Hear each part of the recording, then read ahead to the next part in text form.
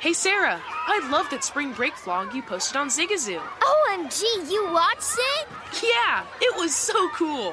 I think you're so talented. Social media is only positive with Zigazoo, the world's largest and safest social media network for kids. In Zigazoo, all community members are verified kids just like yours, and all content is fully human moderated. Try out Zigazoo this spring break. Download the Zigazoo app today. Ready to unlock a world of entertainment? Philips Roku TV has America's favorite TV streaming platform built in, so you can watch live TV, catch every game, discover must-see shows and hit movies, and get all the best streaming apps in one place, like iHeart for all your favorite music, radio, and podcasts. Watch what you want, when you want. Immerse yourself in entertainment with premium 4K picture and sound for every budget, with sizes for every room. Find your perfect Philips Roku TV today, online or at your local Walmart and Sam's Club. Welcome to 500 Greatest Songs, a podcast based on Rolling Stone's hugely popular, influential, and sometimes controversial list. I'm Brittany Spanos. And I'm Rob Sheffield. We're here to shed light on the greatest songs ever made and discover what makes them so great. From classics like Fleetwood Mac's Dreams to the Ronettes' Be My Baby, and modern-day classics like The Killer's Mr. Brightside. Listen to Rolling Stone's 500 Greatest Songs on the iHeartRadio app, Apple Podcasts, or wherever you get your podcasts. With the new Dexcom G7, you can achieve better diabetes results without painful finger sticks. It sends your glucose numbers to your compatible phone or watch, so you can always see where you are and where you're heading. See how food and exercise affects your glucose, making it easier to spend more time in range and lower your A1C. Take control of your diabetes with the #1 recommended CGM brand. It's easy to get started today at Dexcom.com. That's Dexcom.com. Dexcom data on file 2023. If your glucose alerts and readings from the G7 do not match symptoms or expectations, use a blood glucose meter to make diabetes treatment decisions. For a list of compatible devices, visit Dexcom.com/compatibility. Breaking down every game, every day in Major League Baseball. This is the Baseball Betting Show. Here is your host, Greg Peterson.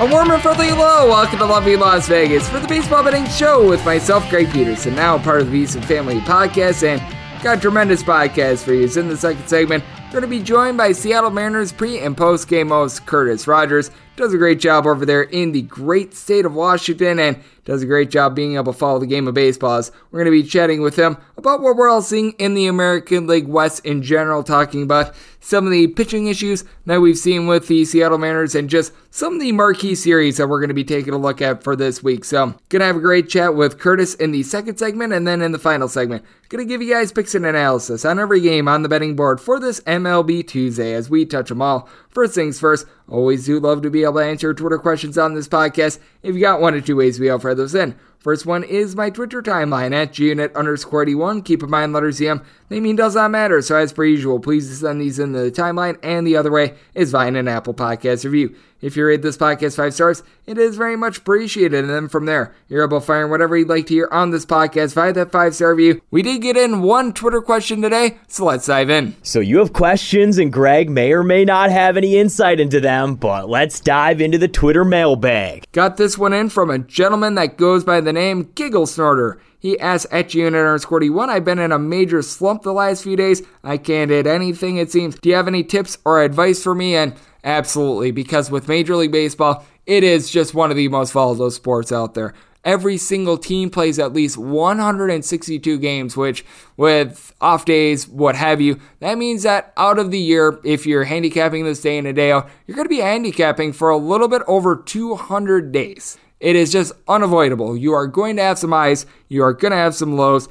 The best thing you can do is just not get too high on the highs and not get too low on the lows. You probably don't want to be getting the other form of high. That's a discussion for another podcast on another day, but hopefully you enjoyed that little bit of a joke. But with that said, when it comes to just taking a look at Major League Baseball, try to review sort of the lost bets that you've had and take a look at why. There's just some bets that if you wind up placing it 10 times, you would be profitable and you just wind up getting unlucky. Case in point, on Sunday, we wound up seeing that Chicago Cubs against the Chicago White Sox game. Game is 1-0 going into the ninth inning, 1-1 going into extra innings, and the game goes over because you got the stupid ghost runner and everything like that. If you wind up taking the under, you can't really blame yourself. That's just bad luck right there. You had a good handicap. Don't do anything else. If you keep on playing that over and over, you are going to be profitable. Sometimes that's just the way the cookie crumbles, and that's absolutely terrible. And I mean, if you wind up having the over in that game, you probably want to be making adjustments, even though you did wind up hitting the bet, because that was really stinking lucky right there. Meanwhile, if you wound up betting on, say, Patrick Corbin, who's going to be pitching on Tuesday for the Washington Nationals in every one of his starts on the money line, he's 1-9 right now. You probably want to adjust your power rating on Patrick Corbin a little bit, because it's clear that you've been trusting him a little bit too much, because fielding independent numbers aren't necessarily too good. The numbers themselves, they've been bad. So there are some instances in which you're just getting unlucky. There are other times where you might be a little bit too high, a little bit too low on a team. And then there's just variance in general. There are just going to be weeks in which you just can't pick your nose to save your life. And then there are other weeks where you could wind up just blindly picking names out of a hat for the team that you're going to bet on, and you wind up being profitable. It's just the way that it works. Baseball is a very, very strange sport in that regard, so just continue to fight the good fight. If you've got a track record of success, do not wind up worrying too much, and just stay true to what you've been doing, and make sure that you're reviewing your results to see if it's just bad luck or if it's maybe a little bit of a troublesome area. So hopefully I answered that for you. I do appreciate the question. Now let's take a look back at everything that we wound up getting from a Memorial Day Monday, and hopefully you guys want to take it a few minutes on Memorial Day to honor all of those that gave these sacrifice for you guys. I never take for granted the fact that I'm able to do what I love, because there are so many people that have made such a noble sacrifice for myself. So I do give a thank you to all those and all the families of those that have served this country. It really does mean a lot to me, so just want to take this second for that. But let's take a look back at everything that we wound up getting from Memorial Day. On a day that wound up seeing 13 games in Major League Baseball, just 4 wound up going under, so try to find some trends and try to get to know that he seems a little bit better. Games from yesterday is Greg buzzing about. Here is the rowdy recap. Probably the most stunning thing in my opinion was the Baltimore Orioles absolutely laying it on the Boston Red Sox. 10-0 the final. They get a push on the total because the Orioles get all 10 runs by themselves. Says, gotta give the pitching a little bit of credit here. How about Tyler Wells? 6 scoreless innings. From there, Dylan Tate, Joey Krebo, Logan Gillespie. I'll give you a scoreless inning. So nothing doing for a Red Sox team that they entered into the double dip that we wound up seeing on Saturday. White hot, and a bunch at in general. I believe that they had plated 5+ runs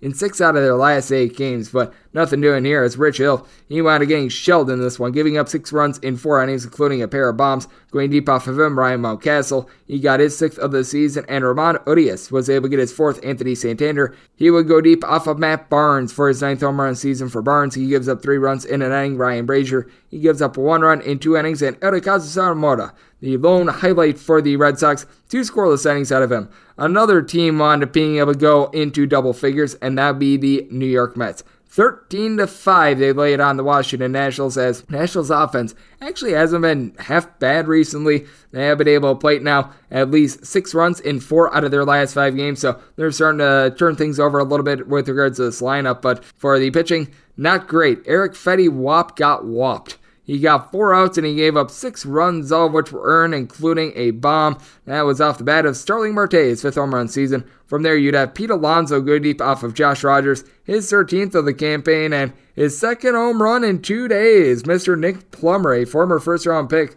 has retreaded with the Mets' 2nd home run season. He winds up being able to go deep off of Austin Voth. Voth and Andres Machado both give 4 outs, both give up 3 runs in the process. Paulo Espino, 3 scoreless innings out of the bullpen before Josh Rogers gives up a run in an inning. And for the Mets, David Peterson didn't necessarily live up to that Peterson last name. Gave up 4 runs in 4 2/3 innings, but was enough to hold down the fort for the Mets. From there, you do wind up having 1 run given up by Colin Holderman in 1 1/3 innings. Steven Nagosic was able to give you 2 scoreless innings, and then Chasen Shreve was able to polish things off with a scoreless inning of his own. The Texas Rangers, they wind up getting the job done against the Tampa Bay Rays 9-5. The tone was set in this game very early as Eli White wound up robbing a 3-run homer that would have put the Rays up very early in this one, and that was in support of Mr. Glenn Otto, who gave up just 2 runs, one of which was earned over the course of 6 innings.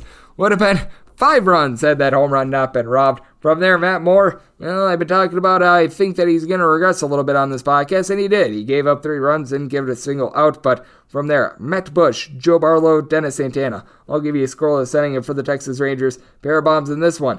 Eli White wound up taking away a home run, and he got one of his own off of Drew Rasmussen, second home run season. Then Rasmussen winds up giving one up to Jonah Heim, his sixth of the campaign for Rasmussen. Worst start of the year. 5 runs given up over the course of 3 innings, including those 2 jacks. Ryan Thompson, he's had a tough time out there in the bullpen. 4 runs, give it up on just 1 out. Matt Weisler was able to give you 2 scoreless innings, and Ralph Garza Jr., 2 2/3 innings scoreless, but a little bit of a tough one for the Rays, who probably should have had more runs than they did wind up having in this one. A team that did not wind up generating a lot of runs is the Miami Marlins. 7-1 the final is Juan Pablo Lopez. A tremendous start. 6 scoreless innings. Did wind up walking forward. A little bit of a concern there, but he did his part, and then the bullpen came in, and they lit this game on fire. Tanner Scott gives up 3 runs in an inning. Steven Oker was able to give you a scoreless inning, but that's only after Cole Sulzer wound up giving up 4 runs in the 7th inning without getting out. For the Miami Marlins, their 1 run came off of Jesus Sanchez's bat, and this one probably should have counted for more than just 1, as he hit the ball 496 feet. I mean, it was just absolutely insane. His 5th home run of the season. For the Colorado Rockies, Ryan Feltner gave up that home run, but that's all he would give up over the course of 7 innings. Tyler Kinley along with Lucas Gilbreth from there, they both give you a scoreless inning. So the Rockies able to get a nice home win, and the Cleveland Guardians, they get a nice home win against the Kansas City Royals. 7-3 the final as the Royals, they continue to have the worst bullpen ERA out there in the American League. John Easley, not a great start, not a terrible start, gives up 3 runs over the course of 6 innings, including a home run to Mr. Jose Ramirez. 13th home run of the season, and Ramirez now leads the league with 51 RBI, and then Andres Jimenez was able to get a home run from there. His 5th of the campaign, that comes off of Colin Sider, who is not having a good year. Gives up 3 runs and got just that 1 out, giving up that home run. You did wind up having Adrois Vizcaíno give you a scoreless inning, and you got a pair of outs out of the bullpen from Foster Griffin, but not a great effort here from the Royals, who did wind up getting a home run in this one, 4th of the campaign off the bat of Emmanuel Riva, as he winds up being able to do that off of Zach Plesac, who actually had a solid start, giving up just that home run over the course of 6 innings. Eli Morgan was able to give you a scoreless inning. Trevor Seaven, rough go of it. He wound up giving up 2 runs without getting a single out, but Nick Sandlin, Emmanuel Clase, they come in, hold down the fort, and give the Guardians the W. The Houston Astros continue to have the best under rate at both home and on the road, and they played another under. They take down the Oakland A's by a count of 5-1. Framber Valdez, a complete game, giving up 1 run on 114 pitches for the Astros. They were able to play a little bit of home run derby in this one. Paul Blackburn gives up a home run to Jose Altuve, his 10th of the season. AJ Puck and Blackburn wound up falling victim to Mr. Yordan Alvarez, as he got a pair in this one, 13th and 14th home runs in the campaign. For Blackburn, this was his worst start of the year. He gave up 4 runs over the course of 6 2/3 innings, as I don't think that he had given up more than 3 runs in a single start prior to that all season long. From there, AJ Puck raises the ERA to a $1.37, giving up the other home run to Mr. Yordan Alvarez in 2/3 of an inning, but Domingo Tapia was able to give you a scoreless inning, and then got a pair of outs from Parker Markle out of the bullpen as well for Oakland, and A's just continue to not be able to hit. They generate just 1 run in this one, so a little bit of a sad state of affairs there after they had actually played it 4+ runs in, I believe, 5 out of their last 6 games. So we are seeing the Astros really being able to pitch well, and for the St. Louis Cardinals, they got what they needed out of the duo of Packy Naughton along with Andre Palante, 6-3. They wind up getting it done. The Cardinals do, as Naughton gives up 1 run in 2 1/3 innings. Palante, who has been used out of the bullpen exclusively, was pretty much a bulk guy in this one.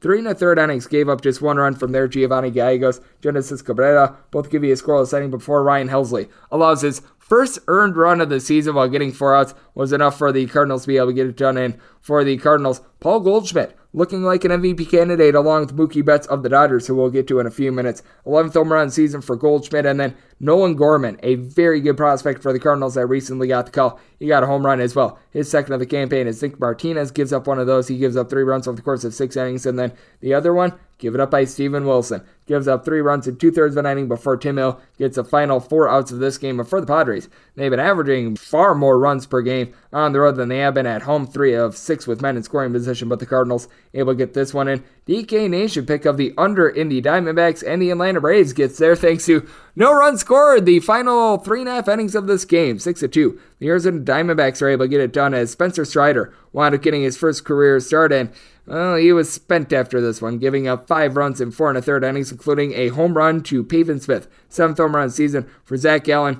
Out of his 9 starts this year, in 8 of them, he has given up 2 runs or fewer, gave up 2 in this one, including a solo shot to Austin Riley, 12th home run season, but then the bullpen was able to do their part as you had Noe Ramirez give you 1 3rd inning scoreless, Ian Kennedy, Mark Melancon, they come in and shut the door in the 8th and 9th innings, and then for the Atlanta Braves, you did wind up having Dylan Lee give up 1 run while getting 2 outs out of the bullpen. Jesse Chavez, Will Smith along with Jesus Cruz, all able to give you a scoreless inning, and for the Atlanta Braves, 0 of 10 with men in scoring position, and it's a team that on the road right now, hitting right around a 214 to a 215 as a collective, so not necessarily going great for them. Not going great for the Phillies bullpen either, as they wind up losing to the San Francisco Giants by a count of 5-4 as Logan Webb, he wound up going 8 innings in this one. He gave up 4 hits, 3 runs, and all 3 came on solo home runs. Going deep for the Philadelphia Phillies, Nick Castellanos, 7th home run season. Kyle Schwarber, his 11th. That came in the 9th inning. They really left Logan Webb out there. And then you had Rhys Hoskins a little bit earlier in the game, get his 8th home run season, but the San Francisco Giants,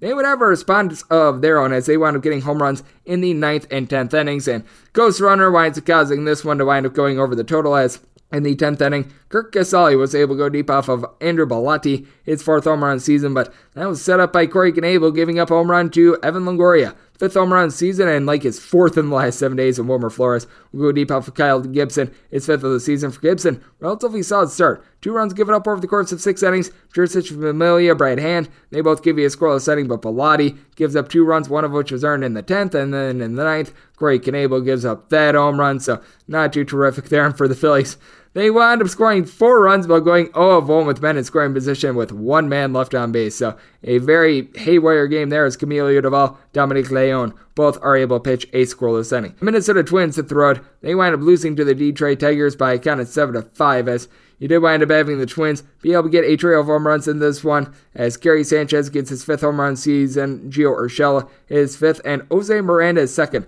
Those all come off of Bo Brieske, who winds up going 5 2/3 innings, gives up 4 runs, including those 3 home runs, but Tigers, they currently have a top 3 bullpen in terms of ERA as you have Joey Menes give you 1 3rd inning scoreless. Andrew Lang does wind up giving up a run in an inning, but Gregory Soto able to close the door. He winds up getting another save with his scoreless inning, and for the Detroit Tigers, the offense actually ignited in this one. Derek Hill gets his 1st home run season off of Dylan Don't Call Me Al Bundy, and pitch a little bit more like Al than Dylan in this one, giving up 4 runs over the course of 6 innings, including a home run, and then from there, Joe Smith, who has really seen some regression recently, gives up 2 runs, one of which was earned while getting just 2 outs, and then Trevor McGill from there winds up putting out the fire, gets 1 1/3 inning scoreless, but Tigers able to get that one to the window, and then for the Brewers and the Cubs in their double dip, both went to the Milwaukee Brewers as Milwaukee wins game number 1 by a count of 7-6. It was the first ever start for Ethan Small, and did not wind up coming up big in this one. Gives up 2 runs in 2 2/3 innings.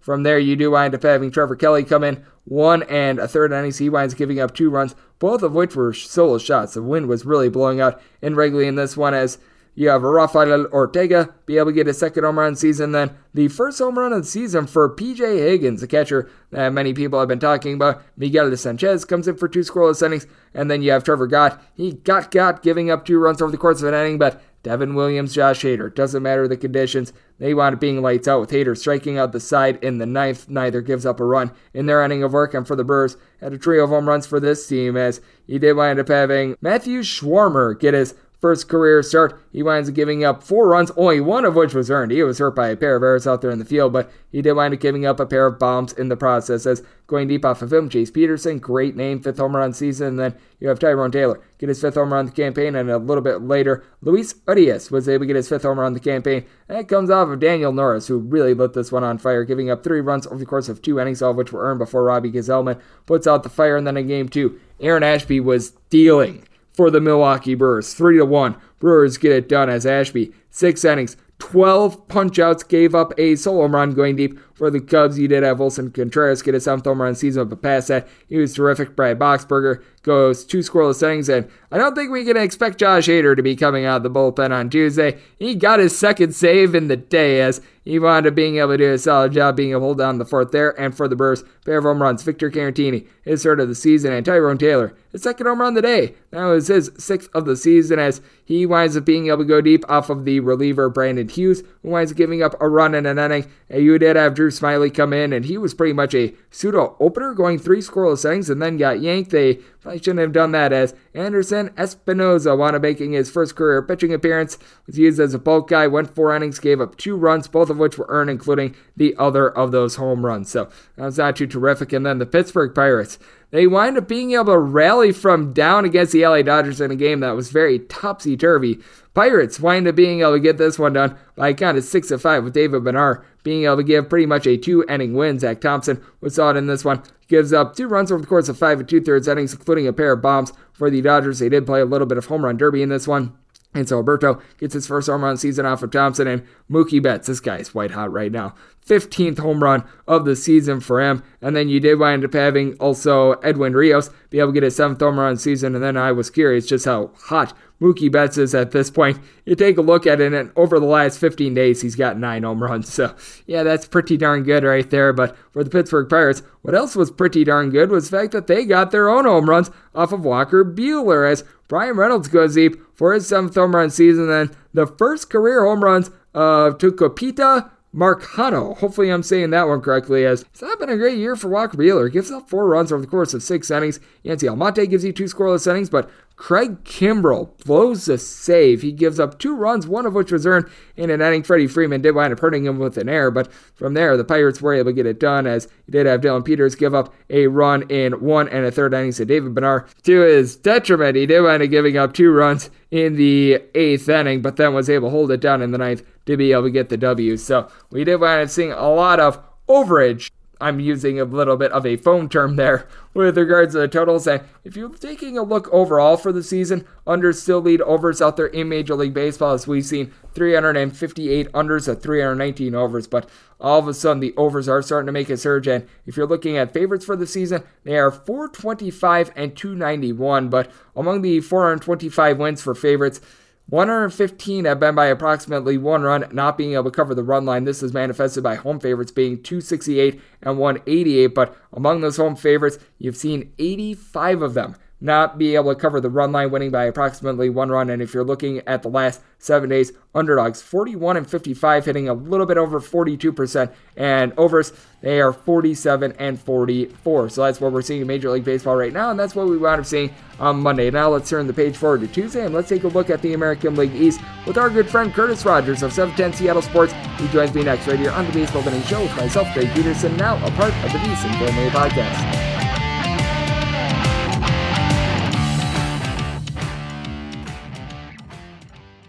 Hey guys, this is Matt Jones, Drew Franklin from the Fade This podcast. We got a great episode coming up, picks in all the sports, football, basketball, we do them all, but here's a preview of this week's episode. Nothing to do with anyone personally, but Creighton is the team every year that the nerds, the basketball nerds, they're like, against Creighton, watch Creighton. They play, and I'm like, I don't want to watch Creighton because I agree with Shannon the dude today. Creighton's never going to win anything. Stop talking to me about Creighton. They're not the Big East tournament. They could, maybe they win the Big East tournament, but it'll only be luck. But they're always like, a sleeper team that cool. Like that guy who I told you had 8 title teams. One of his title teams was Creighton is not winning the national championship. I don't have them doing that. That's why do we all have to act like Creighton is a good team? Creighton's like the band they all say you should know if you really knew bands. And then they're never at any of those. Yeah, exactly. And it comes time for the Grammys, and they lose out to, Lil Durk. And you're like, see, I knew Lil Durk was better. Why are you telling me? See the whole time. And this episode was brought to you in partnership with DraftKings. To hear more, listen and subscribe to Fade This on iHeartRadio or wherever you listen to podcasts. Ready to unlock a world of entertainment? Philips Roku TV has America's favorite TV streaming platform built in, so you can watch live TV, catch every game, discover must-see shows and hit movies, and get all the best streaming apps in one place, like iHeart for all your favorite music, radio, and podcasts. Watch what you want, when you want. Immerse yourself in entertainment with premium 4K picture and sound for every budget, with sizes for every room. Find your perfect Philips Roku TV today, online or at your local Walmart and Sam's Club. Welcome to 500 Greatest Songs, a podcast based on Rolling Stone's hugely popular, influential, and sometimes controversial list. I'm Brittany Spanos. And I'm Rob Sheffield. We're here to shed light on the greatest songs ever made and discover what makes them so great. From classics like Fleetwood Mac's Dreams to the Ronettes' Be My Baby, and modern-day classics like The Killers' Mr. Brightside. Listen to Rolling Stone's 500 Greatest Songs on the iHeartRadio app, Apple Podcasts, or wherever you get your podcasts. Zigazoo has made me zigzag. What I mean by that is I swore I would never let my kids on social media, but now I'm setting them loose on Zigazoo. Before I found Zigazoo, I believed all social media was inappropriate for kids. But I feel great about my kids being on Zigazoo. Videos are moderated by actual people before being added to the feed.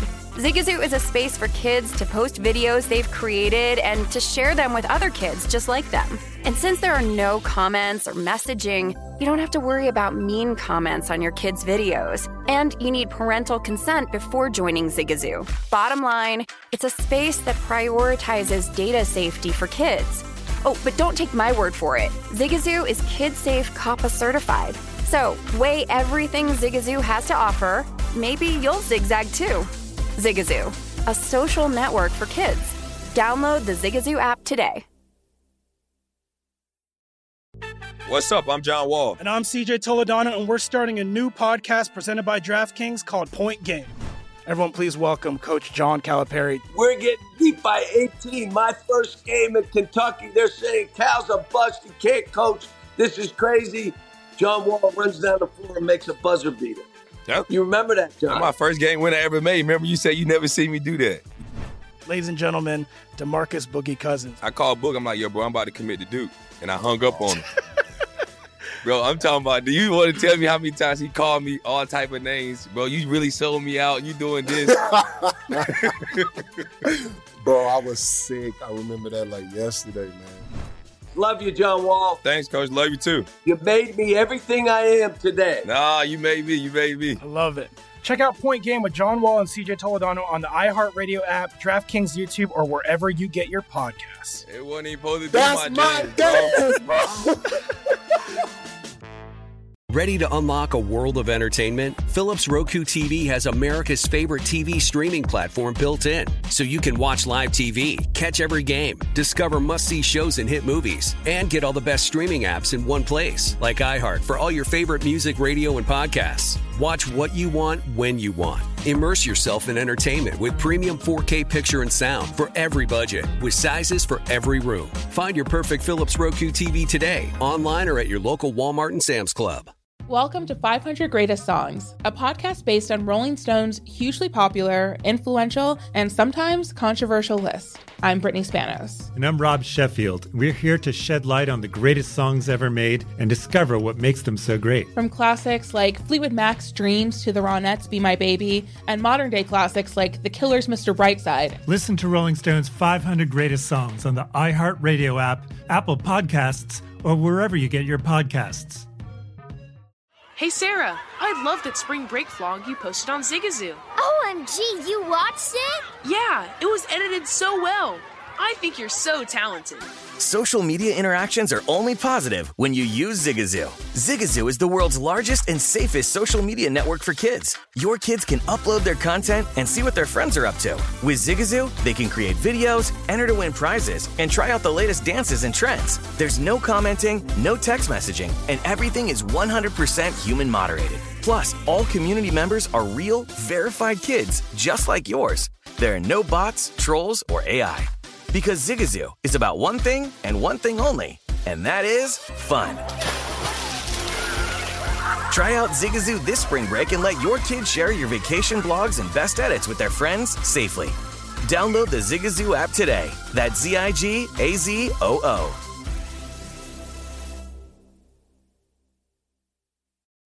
What's up? I'm John Wall. And I'm CJ Toledano, and we're starting a new podcast presented by DraftKings called Point Game.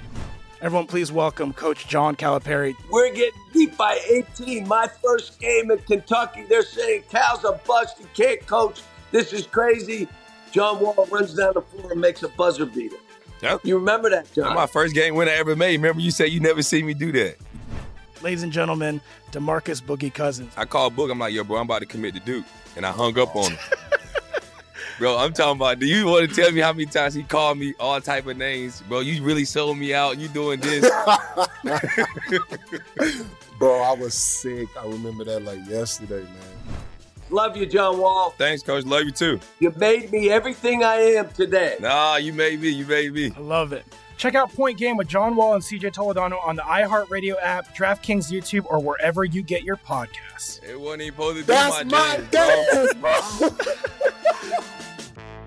Ready to unlock a world of entertainment? Philips Roku TV has America's favorite TV streaming platform built in, so you can watch live TV, catch every game, discover must-see shows and hit movies, and get all the best streaming apps in one place, like iHeart for all your favorite music, radio, and podcasts. Watch what you want, when you want. Immerse yourself in entertainment with premium 4K picture and sound for every budget, with sizes for every room. Find your perfect Philips Roku TV today, online or at your local Walmart and Sam's Club. Welcome to 500 Greatest Songs, a podcast based on Rolling Stone's hugely popular, influential, and sometimes controversial list. I'm Brittany Spanos. And I'm Rob Sheffield. We're here to shed light on the greatest songs ever made and discover what makes them so great. From classics like Fleetwood Mac's Dreams to the Ronettes' Be My Baby, and modern-day classics like The Killer's Mr. Brightside. Listen to Rolling Stone's 500 Greatest Songs on the iHeartRadio app, Apple Podcasts, or wherever you get your podcasts. Hey Sarah, I love that spring break vlog you posted on Zigazoo. OMG, you watched it? Yeah, it was edited so well. I think you're so talented.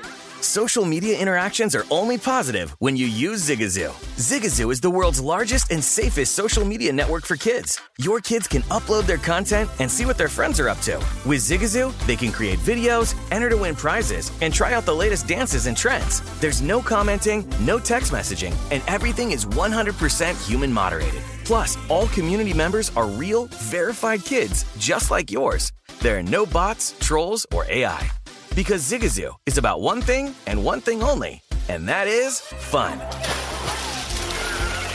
Try out Zigazoo this spring break and let your kids share your vacation blogs and best edits with their friends safely. Download the Zigazoo app today. That's Zigazoo.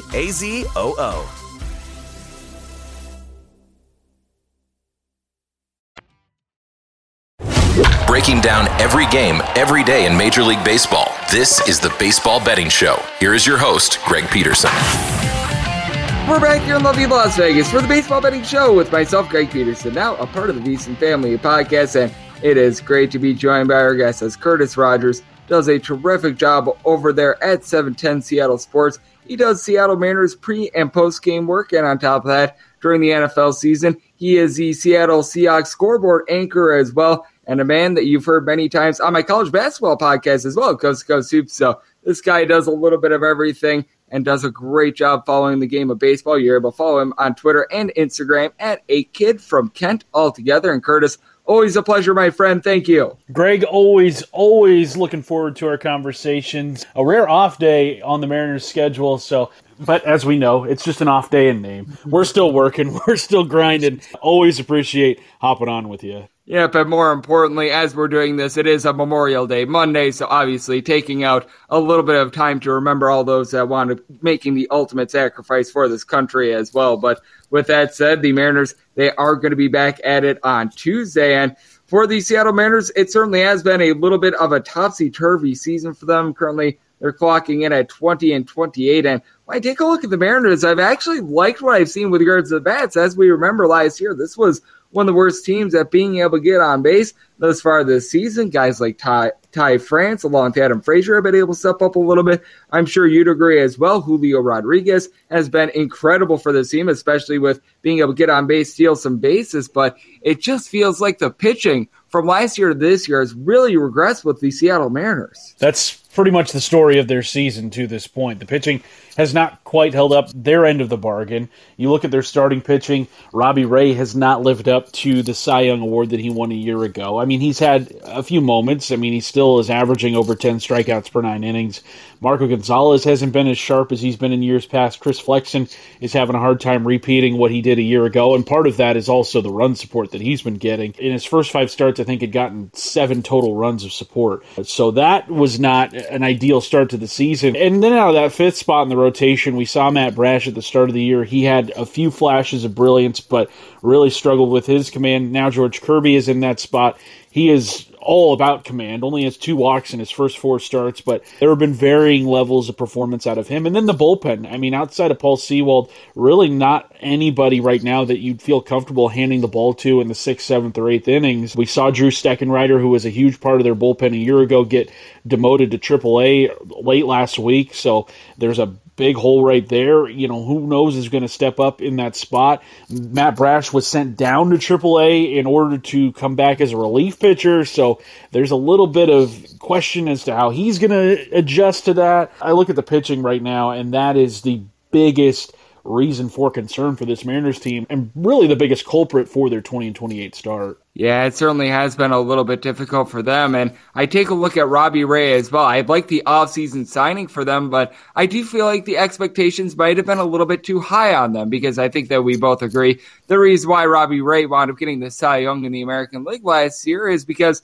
well, the American League, they just didn't wind up having a lot of starters having necessarily the world's greatest career years out there. And I think that pressure of Robbie Ray has really held over to this year, even when he wound up winning that award last season. He's giving up about a home run and a half per 9 innings, and the ERA is up a little bit. The walks are up a tad, but it's not like he's been completely, I guess you call it an outlier from last season, and I do feel like maybe the preseason expectations for Robbie Ray were just a tad too high. Yeah, and I think obviously that comes with winning a Cy Young Award. Everybody expects you to be that kind of pitcher every time you toe the rubber. I read a crazy stat. This is before his 10th start, and he has 60 innings pitched total on the season, I think 60 and 2/3. Through his 54 innings pitched, his first 54 innings pitched this season, he had allowed 34 total runs to that point. 27 of those earned runs were allowed in just 7 innings of work. He was succumbing to a big inning just about every start he was making. And in the other 47 innings pitched, his ERA was .76. So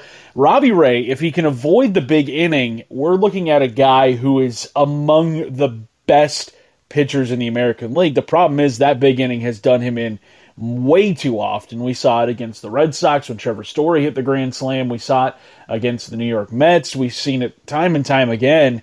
If he can avoid that big inning, if he can avoid the 3-run home run, the grand slams, what have you, this is a guy that is still a top of the rotation starter. And I still have high hopes for him heading into the season's middle part here. I do think he is better than what he has shown through the season's first 10 games. But boy, when you're the Mariners and you're forking over $20+ million for somebody to anchor your rotation, you're going to want a little bit more production than what you've seen out of him so far. No question about it. I do think that that's going to be so important because we are seeing teams out there in the AL West really pitching well this year, as well as we've got Curtis Rogers over there with Seattle Sports joining me on the podcast. And you take a look at the team that is currently leading the AL West, that'd be the Houston Astros, and what I think is just so surprising about the Houston Astros is the way that the pitching has come to the forefront. You take a look at them right now. They've allowed 36 runs fewer than any other team in this division. When you think of the Houston Astros, you think of the managers like Jose Altuve. You think of Yordan Alvarez. You think of Michael Brantley. I don't think a lot of people think of guys like Framber Valdez. I don't think they think of someone like a Rafael Montero, who currently has a 0.50 ERA out there in the bullpen. Now, I think there's going to be a regression there. There's no way that he's going to have a 0.46 ERA when it's all said and done. But I take a look at the pitching that the Astros are getting, and I mean, out here in Vegas, they have been by far the best under team in all of baseball. As a matter of fact, they lead the league in both underrate at home and on the road, which is absolutely insane. But I take a look at this Astros pitching, and if they continue to get this is a team to beat in the American League, in my opinion. Totally agree. Yeah, as a team, they have a 2.90 ERA. As a team, they are under 3. That's absurd. And I think the biggest difference between them last year and this year, and look, last year they nearly won the World Series. They, forced a Game 6 against the Atlanta Braves. But I think the biggest difference between last year's team and this year's team is that they have a bullpen. They have a really good bullpen. Getting that bridge to Ryan Pressly, who is their closer. You mentioned Montero with his sub-.5 ERA. Ryan Stanek has been incredible. Brian Abreu, Phil Maton, Hector Neris picking him up from Philadelphia. I mean, they are deep in that bullpen right now. being able to go from great starting pitching, like you mentioned, with Framber Valdez, Justin Verlander, Luis Garcia, Christian Javier, I mean, Jake Odorizzi's even having a nice season, to be able to go to that and then hand it over to your bullpen, which is something last year that they really struggled with. They addressed it at the trade deadline, but by then it just kind of felt like it was a little too late. But right now, that bullpen is really just locking teams down. And you mentioned Rafael Montero with the .46 ERA. I know a lot of Mariners fans hear that, and they are groaning because last year he was so bad Terrible with the Mariners. He had an ERA, I think, over 7 by the time he was traded at the deadline, involved in that Kendall Graveman, Abraham Toro, Joe Smith trade. Look, I mean, as we know with relief pitching, it is incredibly volatile. From one season you can look terrible, and the next season you can look completely dominant. The Astros are seeing it swing that way. The Mariners seeing it swing the other way. Yep, and for Montero, 7.27 was his ERA with the Seattle Mariners, and it's not a small sample size. That was 40 appearances and a negative 1.8 WAR, and now has a 0.46 ERA. And Joe Smith even has a sub-2 ERA right now with the Minnesota Twins. So it has been very wild to take a look at that, as the Astros have certainly been rolling. And for the LA Angels, they did wind up getting swept against the Toronto Blue Jays, and I think that we both agree. This is right now looking like the clear number 2 team out there in the AL West, but you do have to wonder about their pitching as well, because I mentioned with the Astros how they have been so terrific, and I will say the Angels starters are looking very solid right now. Michael Lorenzen has been able to give you a couple of solid starts. Noah Syndergaard, he has come off of injury. He's been able to do a solid job. Shohei Ohtani. But the difference right now in the division, in my opinion, is we just talked about all those great Astros relievers, how they've been performing this year. The Angels currently have none of that in their bullpen. And I wonder if the Angels are going to be able to sustain if their pitching staff can't hold its end of the bargain. I mean, we've seen them even have to dip into their minor league system, bring up a guy like Chase Silseth, who just a calendar year ago was pitching in the College World Series. I think he was part of that Angels draft class where in 20 rounds they took 20 pitchers. Congrats to you guys for doing that, I guess. But, you know, whatever is going to help you fill out that rotation in later years. But, yeah, I look at this Angels rotation and just their bullpen. I feel like it is a lot less proven than the Astros, and we're seeing it right now with the Angels having lost 5 in a row and kind of came back down to earth. I do think, though, they have enough firepower to potentially get a wild card spot this season. And, you know, you look at the rest of the American League West right now, the Rangers, the Mariners, and the A's, not really putting up much of a fight. So that spells potentially a good thing for the Angels. Now, the Angels haven't even played the Mariners yet. I don't think they play each other until mid-June, which is wild to think about. 2 division opponents not playing each other in the first 2 months of the season. So I think we're going to get a better read on what both those teams are like once the calendar flips to June. But, you know, with the Angels having their pitching staff relied upon a lot of guys who aren't necessarily in these kinds of roles. I mean, Michael Lorenzen, when he was with the Reds, not necessarily relied upon as a starter a whole lot. Patrick Sandoval, this is a big opportunity for him, especially over the last couple of years. Reed Detmer's another guy. I mean, he had the no-hitter earlier this season. You know, it was a no-hitter where he struck out 2 guys in the game. It was very much pitching to contact. And then Noah Syndergaard, you hope and pray that he can hold up over the course of a 162-game schedule. I look at this Angels team.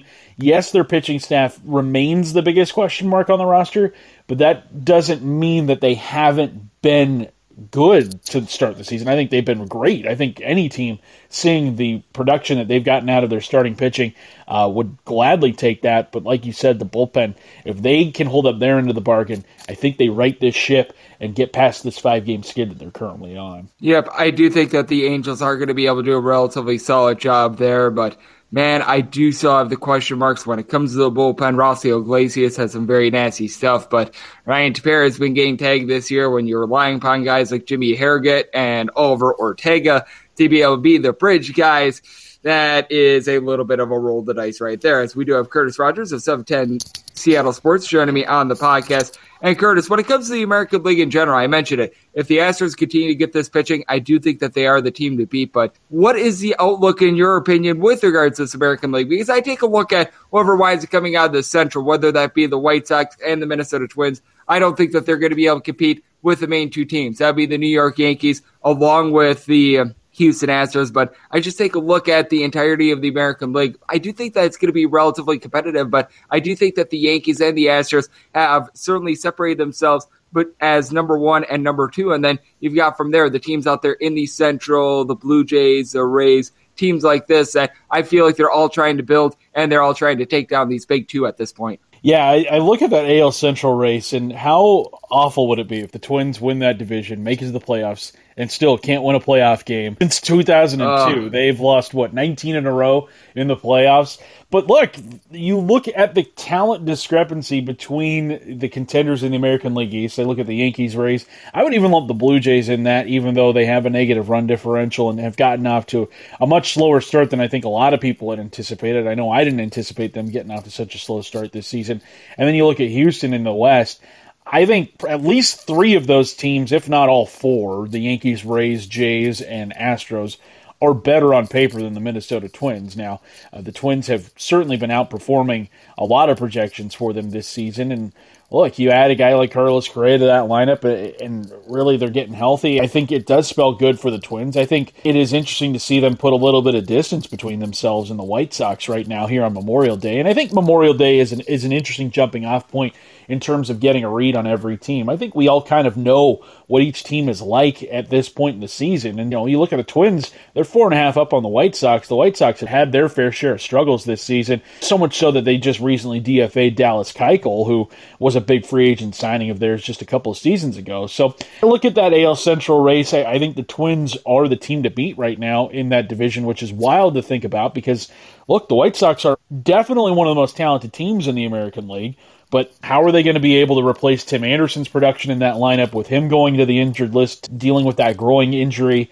That's going to be a huge bat to replace in that lineup for, who knows how long that might go. And this White Sox team has just not been able to hit their stride really at any point in the first couple months of this season. And then you look at the AL East right now. I mean, I wouldn't want to face the Yankees. I wouldn't want to face the Rays. I wouldn't want to face the Blue Jays. Heck, the Red Sox have been playing a lot better as of late, too. Trevor Story could potentially be the American League Player of the Month. I just think if we're going to be looking at the true contenders in the American League, I would look at the top of the East and the top of the West if we're going to be banking on any of these teams playing deep into October. I don't blame you there. And you mentioned the Dallas Keuchel DFAing.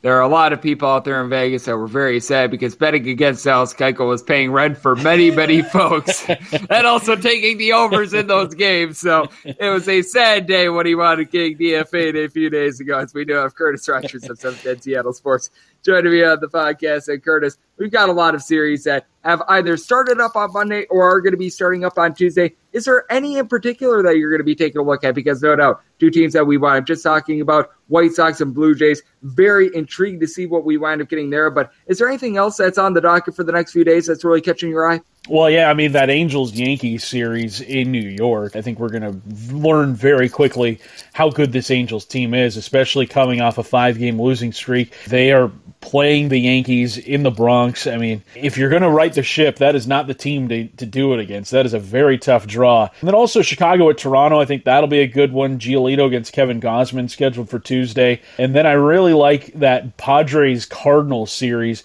Blake Snell against Adam Wainwright on Tuesday. Snell has not really looked all that great this season, but I mean, the Padres have been playing really good baseball. The Cardinals have been playing really good baseball. I think that's going to be a very competitive series. So I look at those series right now as ones that I will definitely be keeping an eye on in terms of some quality opponents, some matchups that have a little more at stake than the others. Yep, I think that those American League series that you want to bringing up, those are going to be absolutely massive. So we've got some great action that's coming up the next few days. And Curtis, I know that you're doing a great job of taking a look at everything that is going down out there in the Seattle and Washington sports scene. You do pre- and post-game work with the Seattle Mariners. But on top of that, I know that on off days for Seattle Mariners games, you're doing a little bit of a new show this year as well. And I know that you're very busy with everything that's going down over there at Seattle Sports with regards to their afternoon shows. List goes on and on. You're a busy man. You do a great job with all of your duties. So let the good people at home know how they're able to follow you on social media and just what's all on tap for you. Well, yeah, we've got just about everything going on this time of year. Yeah, check out Extra Innings. You can download that wherever it is you get your podcast. That is a 2-hour podcast that I do each off day for the Mariners. Just kind of catch you up on where they've been to that point and then get you set for the next couple of series with some opponent previews and whatnot. That is available also on seattlesports.com. And then, like Greg said, you can download everything on Apple Podcasts, Google Play, and Spotify, and following along on Twitter at @akid_from_Kent. And Greg, always appreciate you having me on. I'm always carving out time for you because this is always a highlight of mine when I can hop on with you. And it's always a highlight of mine whenever I can get you aboard, Curtis. Curtis Rogers doing absolutely amazing work, taking a look at the game of baseball. Does a great job really covering a little bit of everything out there in the great city of Seattle. And whenever he joins this podcast, he delivers a good. So a big thanks to Curtis Rogers for joining me right here on the Baseball Betting Show, now part of the VC Family Podcast. And coming up next, it is that time of the podcast to give you picks and analysis on every game on the betting board for this MLB Tuesday as we touch them all. What's up? I'm John Wall. And I'm CJ Toledano, and we're starting a new podcast presented by DraftKings called Point Game. Everyone, please welcome Coach John Calipari. We're getting beat by 18. My first game in Kentucky, they're saying Cal's a bust. He can't coach. This is crazy. John Wall runs down the floor and makes a buzzer beater. Yep. You remember that, John? That's my first game winner I ever made. Remember you said you never seen me do that. Ladies and gentlemen, DeMarcus Boogie Cousins. I called Boog. I'm like, yo, bro, I'm about to commit to Duke. And I hung up on him. Bro, I'm talking about, do you want to tell me how many times he called me all type of names? Bro, you really sold me out. You doing this. Bro, I was sick. I remember that like yesterday, man. Love you, John Wall. Thanks, Coach. Love you, too. You made me everything I am today. Nah, you made me. You made me. I love it. Check out Point Game with John Wall and CJ Toledano on the iHeartRadio app, DraftKings YouTube, or wherever you get your podcasts. It wasn't even supposed to be my dance, bro.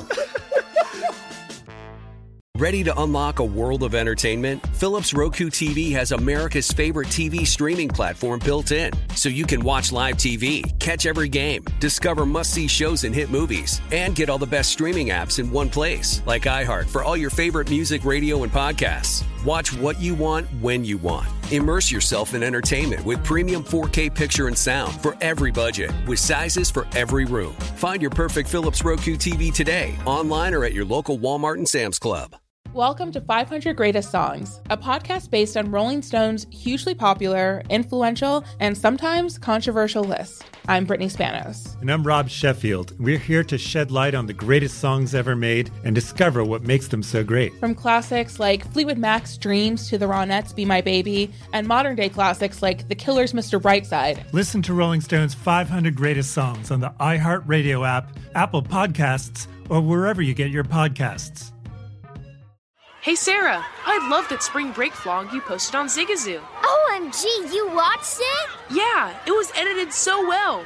I think you're so talented. Social media interactions are only positive when you use Zigazoo. Zigazoo is the world's largest and safest social media network for kids. Your kids can upload their content and see what their friends are up to. With Zigazoo, they can create videos, enter to win prizes, and try out the latest dances and trends. There's no commenting, no text messaging, and everything is 100% human moderated. Plus, all community members are real, verified kids just like yours. There are no bots, trolls, or AI. Because Zigazoo is about one thing and one thing only, and that is fun. Try out Zigazoo this spring break and let your kids share your vacation vlogs and best edits with their friends safely. Download the Zigazoo app today. That's Zigazoo. What's up? I'm John Wall. And I'm CJ Toledano, and we're starting a new podcast presented by DraftKings called Point Game. Everyone, please welcome Coach John Calipari. We're getting beat by 18. My first game in Kentucky, they're saying Cal's a bust. He can't coach. This is crazy. John Wall runs down the floor and makes a buzzer beater. Yep. You remember that, John? That's my first game winner I ever made. Remember you said you never seen me do that. Ladies and gentlemen, DeMarcus Boogie Cousins. I called Boog. I'm like, yo, bro, I'm about to commit to Duke. And I hung up on him. Bro, I'm talking about, do you want to tell me how many times he called me all type of names? Bro, you really sold me out. You doing this. Bro, I was sick. I remember that like yesterday, man. Love you, John Wall. Thanks, Coach. Love you, too. You made me everything I am today. Nah, you made me. You made me. I love it. Check out Point Game with John Wall and CJ Toledano on the iHeartRadio app, DraftKings YouTube, or wherever you get your podcasts. It wasn't even supposed to be my dance, bro. Ready to unlock a world of entertainment? Philips Roku TV has America's favorite TV streaming platform built in, so you can watch live TV, catch every game, discover must-see shows and hit movies, and get all the best streaming apps in one place, like iHeart for all your favorite music, radio, and podcasts. Watch what you want, when you want. Immerse yourself in entertainment with premium 4K picture and sound for every budget, with sizes for every room. Find your perfect Philips Roku TV today, online or at your local Walmart and Sam's Club. Welcome to 500 Greatest Songs, a podcast based on Rolling Stone's hugely popular, influential, and sometimes controversial list. I'm Brittany Spanos. And I'm Rob Sheffield. We're here to shed light on the greatest songs ever made and discover what makes them so great. From classics like Fleetwood Mac's Dreams to the Ronettes' Be My Baby, and modern-day classics like The Killers' Mr. Brightside. Listen to Rolling Stone's 500 Greatest Songs on the iHeart Radio app, Apple Podcasts, or wherever you get your podcasts.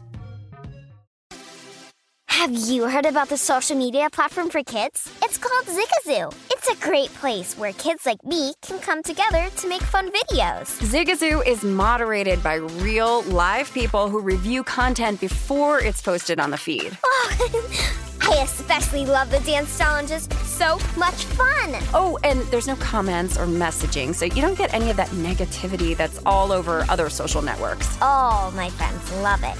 I love that it's KidSafe COPPA certified. I don't know what that means. It means it has built-in privacy protections for your online data. That's great, but I wouldn't be doing Zigazoo if it wasn't fun. She would not be doing it if I didn't think her data was safe. Zigazoo, the world's largest social network. For kids. Download the Zigazoo app today. What's up? I'm John Wall. And I'm CJ Toledano, and we're starting a new podcast presented by DraftKings called Point Game. Everyone, please welcome Coach John Calipari. We're getting beat by 18. My first game in Kentucky. They're saying Cal's a bust. He can't coach. This is crazy. John Wall runs down the floor and makes a buzzer beater. Yep. You remember that, John? That's my first game win I ever made. Remember you said you never see me do that. Ladies and gentlemen, DeMarcus Boogie Cousins. I called Boog. I'm like, yo, bro, I'm about to commit to Duke. And I hung up on him. Bro, I'm talking about, do you want to tell me how many times he called me all type of names? Bro, you really sold me out. You doing this. Bro, I was sick. I remember that like yesterday, man. Love you, John Wall. Thanks, Coach. Love you, too. You made me everything I am today. Nah, you made me. You made me. I love it. Check out Point Game with John Wall and CJ Toledano on the iHeartRadio app, DraftKings YouTube, or wherever you get your podcasts. It wasn't even supposed to be That's my game, bro. Ready to unlock a world of entertainment? Philips Roku TV has America's favorite TV streaming platform built in, so you can watch live TV, catch every game, discover must-see shows and hit movies, and get all the best streaming apps in one place, like iHeart for all your favorite music, radio, and podcasts. Watch what you want, when you want. Immerse yourself in entertainment with premium 4K picture and sound for every budget, with sizes for every room. Find your perfect Philips Roku TV today, online or at your local Walmart and Sam's Club.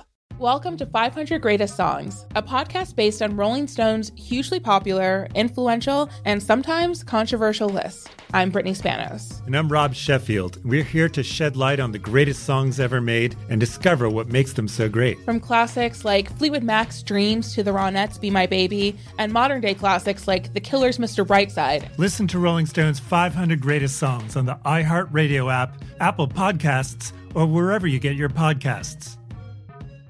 Hey Sarah, I love that spring break vlog you posted on Zigazoo. OMG, you watched it? Yeah, it was edited so well. I think you're so talented. Social media interactions are only positive when you use Zigazoo. Zigazoo is the world's largest and safest social media network for kids. Your kids can upload their content and see what their friends are up to. With Zigazoo, they can create videos, enter to win prizes, and try out the latest dances and trends. There's no commenting, no text messaging, and everything is 100% human moderated. Plus, all community members are real, verified kids just like yours. There are no bots, trolls, or AI. Because Zigazoo is about one thing and one thing only, and that is fun. Try out Zigazoo this spring break and let your kids share your vacation blogs and best edits with their friends safely. Download the Zigazoo app today. That's Zigazoo.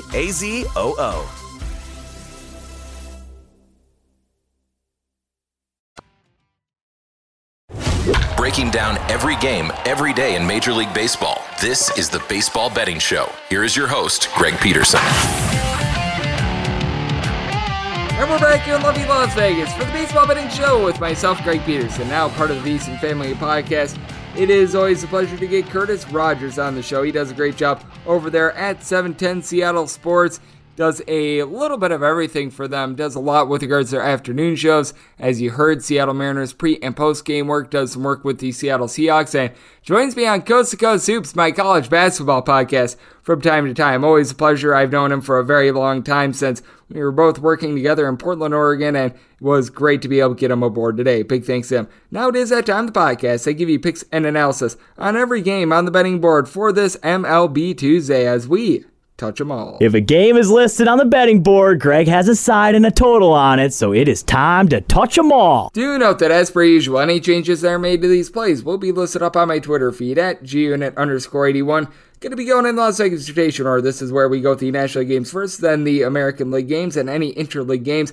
Those are going to be at the bottom, and we do have a doubleheader between the Twins and the Tigers. I'm going to do both of those games all together just for simplicity. So how about if we wind up starting with this first game of 9:51, 9:52 on the betting board. San Francisco Giants are going to be in the road face-off against the Philadelphia Phillies. Ranger Suarez is going to be going for the Phils, and Jacob Junis on the bump for San Francisco Giants. In between plus 107 and plus 120 underdogs. With the Phillies, you find them anywhere between minus 117 and minus 130, with your total 9. Overs anywhere between minus 115 and minus 125. Unders anywhere between minus 105 and plus 105. And with the Phillies, made them a minus 122. So at the minus 117 that we're seeing, I'd be willing to lay it. We are starting to get up a little bit too lofty with this regard, but if we are able to keep that minus 117, I will be online and able to take the Philadelphia Phillies in the spot. You take a look at Ranger Suarez, and he has posted up a 4.74 ERA, and a big reason why has been the walks. He's been giving up right around 3.9 walks per 9 innings, but I will argue that he's been a little bit unlucky this year. All those Alec Boehmers that we've seen, a lot of those have come with him on the mound, which has been a little bit of an issue. Now, you do take a look at this Philadelphia Phillies team, and they've done a solid job of being able to reach base. Bryce Harper is giving you a double-digit amount of homers. He's batting right around a 305. You've got Gene Segura. He's giving you a 275. And the guys at the bottom of the lineup, Alec Boehm, along with even Yohan Camargo, Odubel Herrera, they've been able to do a solid job getting on base at Castellanos. He's been able to find a home run in back-to-back games, but Kyle Schwarber, even though he's hitting just a .188, 305 on base, and then you take a look at the San Francisco Giants, you got a lot of men getting on base for this team, as you've been able to have Jock Peterson be able to emerge with a double-digit amount of homers thus far this season. Thairo Estrada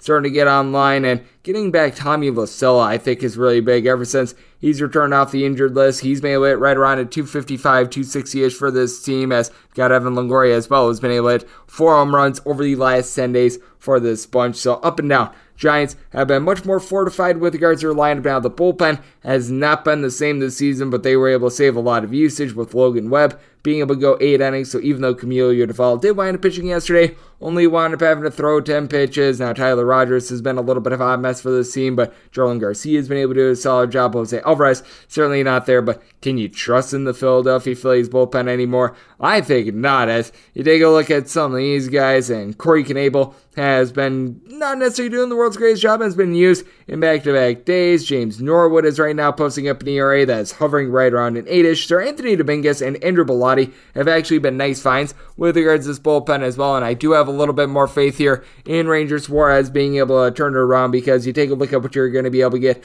out of Jacob Junis, and it's been a solid season from thus far. He's posting up right around a 2.75 ERA, 2-1 record. He has given up 4 home runs in 32 and 2/3 innings, but has been locating it really well, right around 1.4-ish walks per 9 innings, but many of his starts have wound up coming at home. He has really only made 2 starts on the road. That was against the Washington Nationals, against the St. Louis Cardinals, and you go back to his days with the Kansas City Royals, always a little bit of a kryptonite with him was just being able to have consistency in general. You go back to what we wound up seeing during the 2019 and 2020 seasons, you combine those two and wound up having an ERA well north of 5, so I do think that this is a case in which Ranger Suarez going to be able to do a relatively solid job at home. Set the Phillies at a minus 122. We are starting to see this tick upwards, so if we wind up getting to a plus 120, I might be able to take a shot, because the minus 117 that I was seeing before, it is currently gone. So I'm actually now taking a little bit more of a look at the Giants if we can get north of a plus 120 in this spot. And with regards to the run line,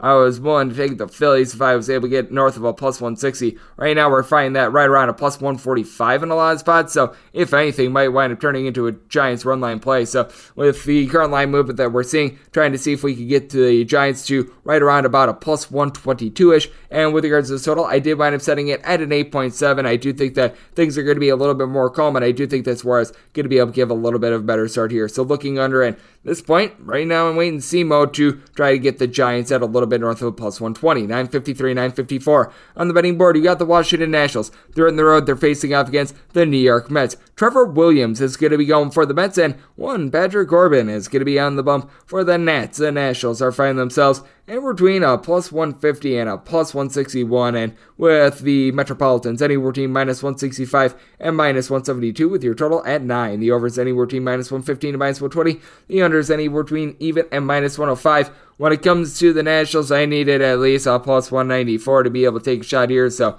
we are nowhere even close. If you're looking at the run line of the Mets, you're finding it in most places right around a plus 120. I was willing to take pretty much any sort of a plus price here, so I'm going to be looking to reduce the juice because Patrick Corbin has been absolutely terrible for this Washington Nationals. He and Yohan Adon have both had similar records when they've taken the mound, as both of these guys have made 10 starts, and both of these guys and their team starts, well, the team is 1-9, so that's not necessarily too terrific. And for Patrick Corbin, you're able to rest assured that the team has been losing a lot of his starts by multiple runs. 8 out of the 10 starts that he's made, they have lost by multiple runs. There's 1 win and there's 1 loss of 1 run in there, so I do feel pretty secure about that run line. 6.30 ERA with Patrick Corbin, and take a look at what he's done on the road. 6.86 road ERA. Overall, with regards to his walks, he's been giving up right around 3.5 walks per 9 innings. What's been even worse is that opponents are ripping the cover off of him, hitting at 293. And for Trevor Williams, as a starter, he hasn't necessarily been as good as he has been coming out of the bullpen. As you take a look at his 2 most rough outings, both of them did wind up coming in starts against the Colorado Rockies and the Arizona Diamondbacks. So you'll notice his ERA coming out of the bullpen, that is sub 2. His ERA as a starter is significantly higher, but he's just done better in general in New York. 3.24 home ERA, 5.02 road ERA, and he's backed up by a better bullpen than the Washington Nationals. You take a look at the Nats, and boy, did they wind up getting hickory smoked yesterday, as it's a bunch of which they're relying upon a guy in Tanner Rainey as their closer that had a 7 ERA last season. They had to use Austin Voth, Andres Machado, and Paulo Espinal, all for at least 19 pitches yesterday, so it means that you're looking to Victor Arano coming out of the bullpen, and it's a reason why this Nationals team are in the bottom 10 with regards to bullpen ERA. And for the Mets, not like it's the world's greatest bullpen. They got rid of Aaron Lupe, Miguel Castro last season, but you've been able to get some relatively solid production on something like a Drew Smith, right around 2.5-ish ERA. Edwin Diaz starting to regress a little bit, but I do think that Seth Lugo is currently posting up a 3.70 ERA, is going to be able to pick it up a little bit more. And for the Mets, they had a nice big giant outburst in the game yesterday. David Peterson, great name, didn't wind up giving a great start, but when you're backed up by a lineup that includes Luis Guillorme, along with Nate Plummer and Nick Plummer, both hitting above a 350, you know what? Things are going well for you, as pretty much every one of their starters, aside from I think Jeff McNeil and Pete Alonso, wind up having a hit by the end of the 5th inning yesterday. And for Alonso, he's been able to give you a double-digit amount of homers, 355 on base for both he and Francisco Lindor. McNeil sitting above a 300, so this is a solid lineup. But for the Washington Nationals, this is not a bad lineup either. Josh Bell along with Yadiel Hernandez, both hitting right around 300. You've got Cesar Hernandez, who's giving you right around 275. Juan Soto actually needs to pick it up a little bit, sitting right around 233. He's only been able to give you 9 home runs thus far this season. Keibert Ruiz has done a solid job of being able to get on base, and even Miguel Franco and Victor Robles are both hitting right around 250. So you actually do have some solid bats when it comes to Washington Nationals, but this is a little bit more of a pitcher-friendly ballpark. Trevor Williams pitches much better at home than he does on the road, so I did wind up saying this total at an 8.8. So I'm going to be taking a look at it under. I think that Corbin is going to pitch a little bit better in this start, but that's not saying much considering how he's done this year. I've got faith that the Mets going to be able to close this one out by multiple runs. I'm looking at the Mets on the run line, and here at a 9, going to be taking a look at an under. 955, 956 on the betting board. The St. Louis Cardinals, they're going to be playing OC Slam Diego Padres. Blake Snell is going to be going for the Pods, and Adam Waino is going to be on the bump for St. Louis. St. Louis is finding themselves in between minus 120 and minus 126 with the Padres. It's anywhere between plus 110 and plus 116. 8.5 is your total, with the over and the under is anywhere between minus 105 and minus 115, and I'm going to lay up to a minus 133 on the St. Louis Cardinals because Blake Snell, ever since he wound up getting to San Diego, he has been a vastly different pitcher home to road. Now, he's only made 2 starts this season, so we really can't use those 2022 splits, but even take a look at 2021. 15 starts on the road, 6.12 ERA on the road, and his walks per 9 rate was north of 6 at home. 2.50 home ERA. So just a big, giant discrepancy right there. And for Adam Wainwright, had a little bit of a rough go of it to begin the season, and command has not necessarily been there for him thus far this season. He's giving out just under 4 walks per 9 innings. I do look to him being able to pick that up just a little bit, but he has been able to do a good job of being able to induce some soft contact, giving up less than a home run per 9 innings at home this season. It's been the same for him pretty much as on the road. 3.13 home ERA, 3.10 road ERA, but has been able to do a solid job getting a little bit more swing and miss here this season, right around 7.5-ish strikeouts per 9 innings, and he's backed up by a bullpen that they did have to use up Andre Palante in a little bit of a long roll yesterday, but you still have Ryan Elsley, someone who has a 0.51 ERA thus far this season after a rough start to the season.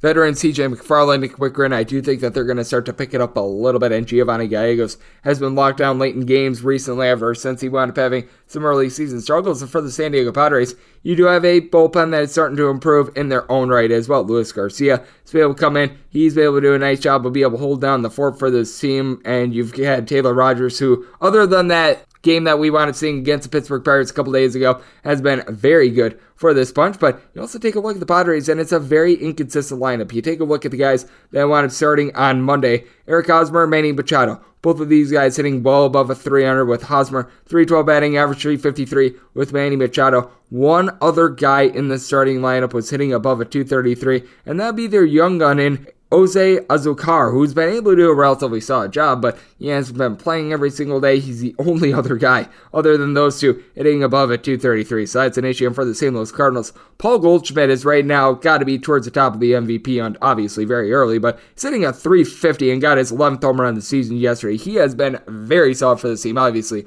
can't leave out Mookie Betts with regards to that MVP discussion, but he has been tremendous. Nolan Arenado has been able to go deep 9 times, hitting a 265. It's been a little bit tough for him last few weeks, but still has been able to give the team some production. Then you got the younger guys in Brandon Donovan. Tommy Edman has been up for the last few years, but I'll throw him in there. Juan Yepes, all these guys hitting at least a 275. Noah Gorman, how about Gorman hitting at 387? So that has been massive for this bunch as well. I like the overall balance that you've got with Cardinals lineup, and Blake Snell, he's got great stuff, has been incredibly inconsistent on the road. I did wind up saying my total at 7.8. St. Louis, very much a pitcher-friendly ballpark. It has been a little bit more of an over ballpark this season, but with the Padres, they've had a little bit of a tough time getting stuck out of neutral with regards to their offense. So I'm going to be taking a look at this under, and I'm looking at the Cardinals. 957, 958 on the betting board. Milwaukee Brewers hit the road face-off against the Chicago Cubs. Justin Steele is going to be going for the Cubs, and Eric Lauer goes for the Brewers in between minus 131 and minus 140 favorites. Meanwhile, if you're looking at the Cubbies, between plus 120 and plus 125, no total up on this game, as this is a game in Wrigley Field that is going to be dictated by the wind, and much like we wound up seeing yesterday, likely going to be a little bit more warm than you typically wind up finding this time of year in Chicago, and wind is going to be blowing out at north of 10 miles an hour, so set my total at 10.7, 10.5 or less, looking over 11 or higher to the under, and with the Brewers, set them at a minus 138, so seeing the minus 131, minus 135-ish, I'm going to be willing to take Eric Lauer and company in this buy. You take a look at Lauer, and he has been getting a whole bunch of swings and misses, right around 11 punch-outs per 9 innings thus far this season. He's been giving up a little bit too much hard contact, right around 1.4 home runs per 9 innings. You do have your fears there, especially with the wind blowing out on this day, and he has had a 3.38 road ERA compared to a 0.90 home ERA, but still, opponents starting at 2.06 off of him. He has been just flat out filthy, and you take a look at the Chicago Cubs bullpen, and at this time, I would say about 10 days ago, they were in the top 4 with regards to National Leagues in terms of bullpen ERA. That is starting to regress, as Scott Effross, over the last 15 days, things have really started to unravel on him. In this time span, he has posted up an ERA of north of a 7. Michael Givens has been giving up a couple too many runs. Daniel Norris is now rocking a north of a 5 ERA. Rowan Wick has started to give up runs as well. His ERA is pushing past the 250, so this is an issue for this Cubs team. And with the Cubs, it's just a very feast or famine offense. They have been able to generate nearly a run more per game at home than on the road, but a lot of that is because they wound up having that 21-run outburst against the Pittsburgh Pirates about a month and a half ago. You do have a couple guys who are able to get on base for this Cubs team, as you do have Christopher Morel and Wilson Contreras, both giving you north of a 380 on base, and you can have more like a 360 on base, but Patrick Wisdom has been striking out in more than 40% of his at-bats, does have a double-digit amount of home runs, but he's got to clean that up a little bit. C.A. Suzuki has been stuck on 4 home runs for seemingly an eon. He and Rafael Ortega both give you a 340 on base, but certainly has been a little bit of an issue there. And then you do take a look at the Milwaukee Brewers. This is a team that is banged up in their own right as well. You've been dealing with injuries to Hunter Renfroe along with Willie Adames, so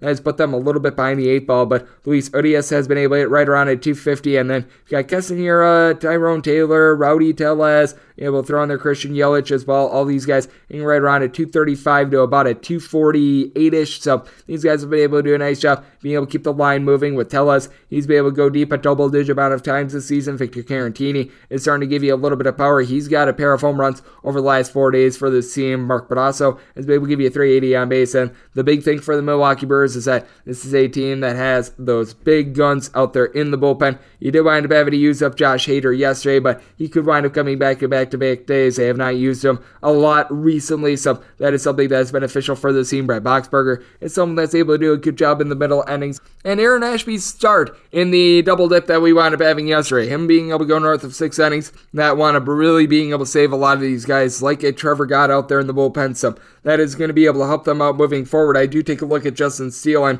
he's just someone that winds up giving up a couple too many walks. He's giving up right around 4.5-ish walks per 9 innings this season. He's only given up 2 home runs. He has been able to get some good swing and miss stuff going, a little bit over 10 strikeouts per 9 innings, but that said, I do think that the Brewers are going to be able to get to him. I think that Lauer is going to be on his game, but I think that he might wind up giving up a little bit of hard contact as well. 10.5 or less, I'm going to be taking a look at an over and an 11 or higher. Going to be taking a look at an under, and with the Brewers, one to lay right around a minus 138-ish with them. 959, 960 on the betting board. This is a game that's currently off the board between the Miami Marlins and the Colorado Rockies. German Marquez is going to be going for the Rockies, and the Marlins are a big giant to be determined. Now, it looks like Edward Cabrera is most likely going to be getting the call up to the big leagues, and he is expected to wind up making his start. Cabrera, one of the more highly touted guys out there in this organization for the Miami Marlins, and he actually wound up making a few starts last year, if that sounds familiar. He made 7 starts, wound up not necessarily having the best time of it at the big league level. He wound up giving up 6 home runs in 26 and a third innings, but you take a look at what he's been able to do at the minor league level this season, and he certainly has been able to do a relatively solid job. He's getting 12.5 strikeouts per 9 innings.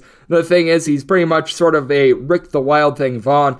This year at the minor league level, he's been giving up 5 walks per 9 innings. That is something that is not necessarily so terrific, especially when you wind up going to Coors Field. And for German Marquez, I have a tough time putting him as a supermassive favorite even given this because, well, German Marquez has a 6.30 ERA this season. He is giving up right in the neighborhood about 1.5 bombs per 9 innings. The command for him has not necessarily been too bad. He's given up 2.8 walks per 9 innings. He'd like it to be a little bit better, but has really struggled both home and road. 6.03 home ERA, 6.89 road ERA, and he's backed up by a bullpen that is dead last in terms of ERA in the big leagues. Now, they were actually able to do a rock-solid job yesterday, and Ryan Feltner was able to save them as he wound up being able to deliver 7 strong innings. You did wind up having Lucas Gilbreth come out of the bullpen, and he's got north of a 7 ERA, but he only wound up getting used up for a couple pitches. Alex Colme has not been overly terrible for this team. He's been a little bit of an addition. Carlos Aceves is someone I've always liked, but he's had a little bit of a tough time of it as well. But you do take a look at the flip side for the Miami Marlins that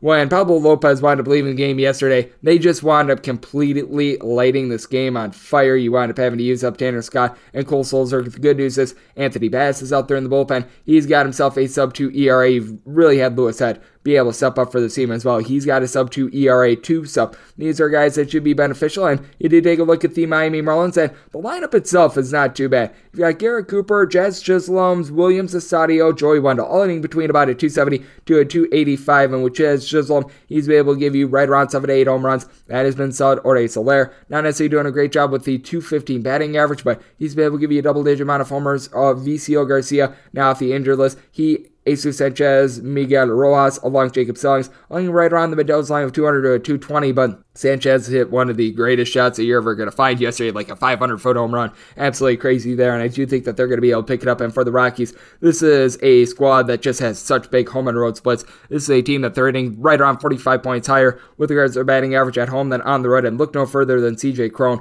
9 home runs at home thus far this season. He's hitting like a 385-ish at home, compared to barely above a 200 on the road. It's absolutely wild. Randall Grichuk has been able to hit right around 270 for this bunch. Jonathan Daza, he's hitting above a 350. Charlie Blackmon has always been better at home than he has been on the road as well. So we do take a look at the spot, figuring that we're getting Edward Cabrera versus Esteban Marquez. Obviously, it's going to change a little bit if we don't wind up getting Cabrera, but want to make the Rockies in this spot minus 148 in terms of how big of a favorite I made them, and set my total in at 11.1 because I don't think Cabrera is going to have a lot of command, and well, Esteban Marquez has been a hot mess this year. So at 11 or less, looking over 11.5 or higher to the under as we go 961, 962 on the betting board. The Atlanta Braves hit the road face off against the Arizona Diamondbacks. Humberto Castellanos is going to be going for the Snakes, and Charlie Morton is going to be on the bump for Atlanta. Atlanta is finding themselves in between minus 153 and minus 170 favorites. Meanwhile, if you're taking a look at the Snakes, it's anywhere between plus 142 and plus 150 with your total 9 over and under, anywhere between even money and minus 120. So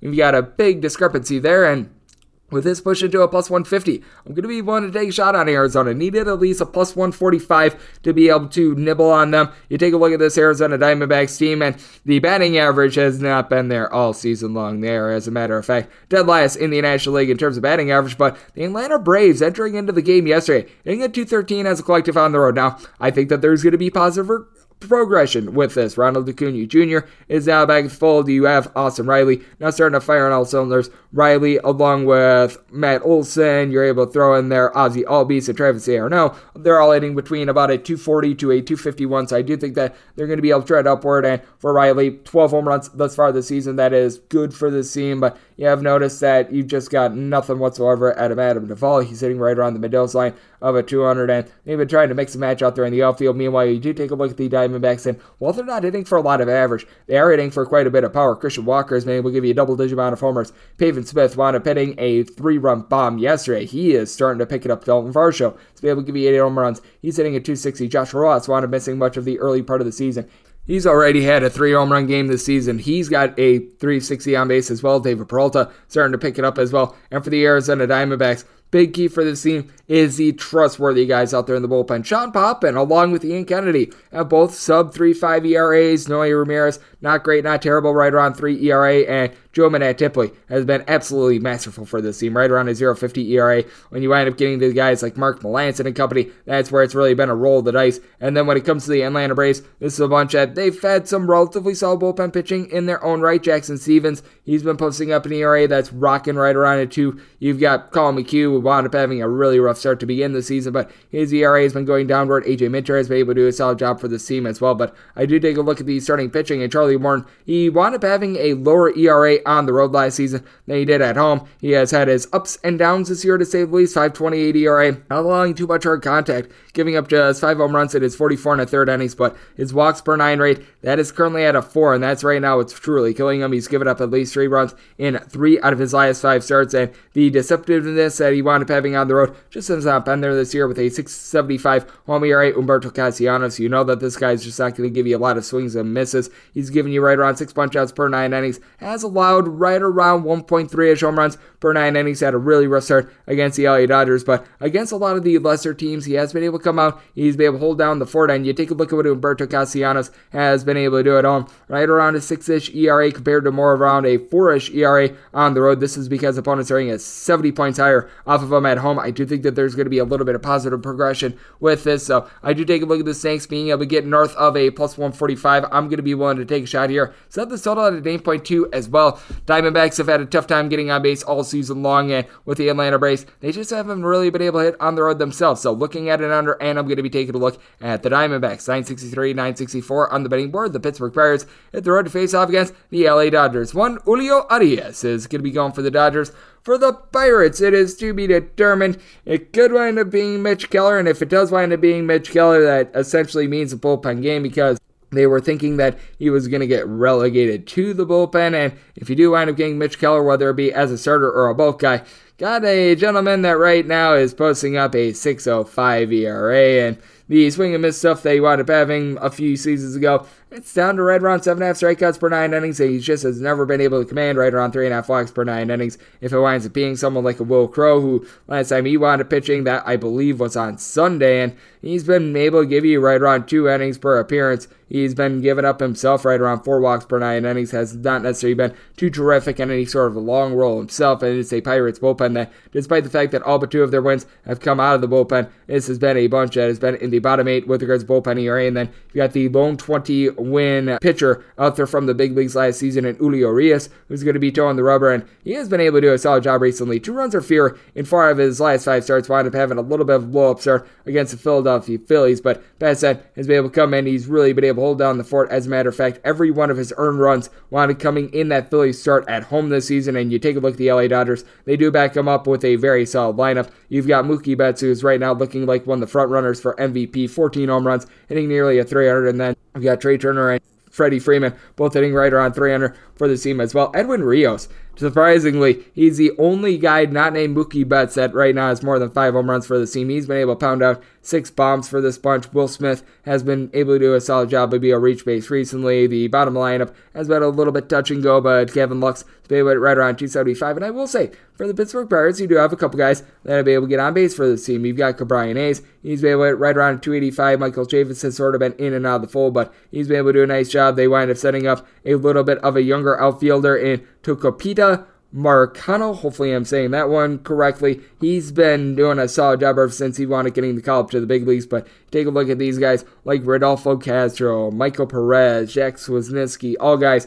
going into Monday hitting a sub-$180. That's an issue. And when it comes to the LA Dodgers, they do back up Arias with one of the best bullpens out there in the big leagues, and it's not necessarily the household names. It's guys like Evan Phillips, Alex Vesia, whenever he's been out there, Phil Bickford, because he's out with some injuries. Not necessarily been Craig Kimbrell, who's right now got a 4.50 ERA, so I find that to be interesting with the Dodgers, and with the Dodgers, if it does wind up being Arias against Mitch Keller / sort of a bullpen game, set the Dodgers at a minus 263 on the money line, minus 127 laying run and F, and I actually set my total low, 7.4, so 7 or less, looking over 7.5 or higher to the under as we go to our double dip here. 965, 966, going to be in conjecture with 975, 976 between the Minnesota Twins and the Detroit Tigers. We're going to do game number 1 first, since we've actually got determined pitchers for both of these. Game 1 is going to be Devin Smeltzer for the Minnesota Twins and Ronnie Garcia for the Detroit Tigers. Total on this game is 8.5. Over is anywhere between minus 110 and minus 120. The under is anywhere between even a minus 110. And with Smeltzer and company, anywhere between minus 138 and minus 148 is your price. And with Detroit, you're going to be finding them anywhere between plus 120 and plus 135. In game number 1, I did wind up saying the Twins at a minus 141. So here at the minus 140, it's pretty much a max I'd be willing to lay, but I'm willing to lay up to a minus 140, and I'm going to be taking a look at an under. Devin Smeltzer, not a guy that's going to come out there and is going to give you a whole bunch of swings and misses, but he has been able to do a solid job of being able to give you some good command. 17 and a third innings. He's not giving up a home run, just 4 walks. He's only been able to get right around 4.5 strikeouts per 9 innings. He's gotten a cup of coffee at the big leagues each out of the last few seasons, and that's not necessarily been his game, but has done an absolutely terrific job of just being able to hold down the fort, be able to keep things low scoring. I do think that he's eventually going to start to give up some runs, but I don't think that's going to be to the Tigers. We'll get into their lineup in a minute. And then you've got Ronnie Garcia, who has been able to get a couple opportunities at the big leagues level. He wound up making his first career start against the Minnesota Twins about a week or so ago. Went 4 innings, gave up 2 runs. You take a look at what he's done at the minor league level, and there's just nothing that says that Ronnie Garcia is necessarily going to be a great big leaguer. I'm going to be honest with you, because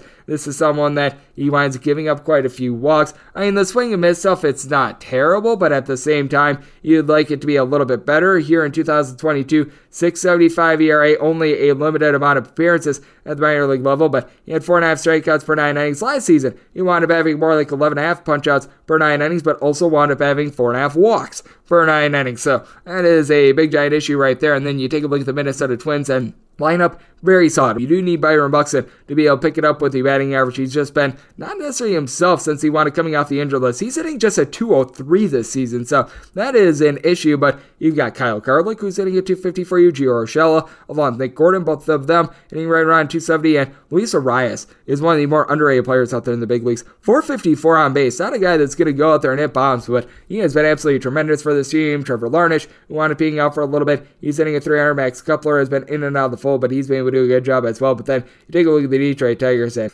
boy, oh boy, you've got yourself Des Cameron, Spencer Torkelson, Javi Baez, Jeimer Candelario, Jonathan Scope, coupled with Eric Haas, all hitting below the Mendoza line of a 200. Hero Castro, along with Willie Castro squared. They are the only two guys that wound up getting in at bat yesterday, hitting above a 250 for this team. And for the Detroit Tigers, they are by far the dead last team in the big leagues in terms of home runs. They have thus far this season played in 46 games, and you got 27 home runs. That's not too terrific, but what is terrific is this Tigers bullpen entering into Monday, number 2 in the big leagues in terms of ERA. Willie Peralta has been able to give you right around a 1-ish ERA. Andrew Chafin has started to give up a few more runs. He and Michael Fulmer are both seeing up ERAs that are hovering right around 3, but Alex Lang has been masterful for this team, sub-2 ERA. And for the Minnesota Twins, it's right around the league average in terms of their ERA in the bullpen. Joe Smith, $1.70 ERA. He's starting to get hit around a little bit more. Ty Duffy, it's not been great, but Yohan Duran, he right now leads the big leagues in terms of pitches that have been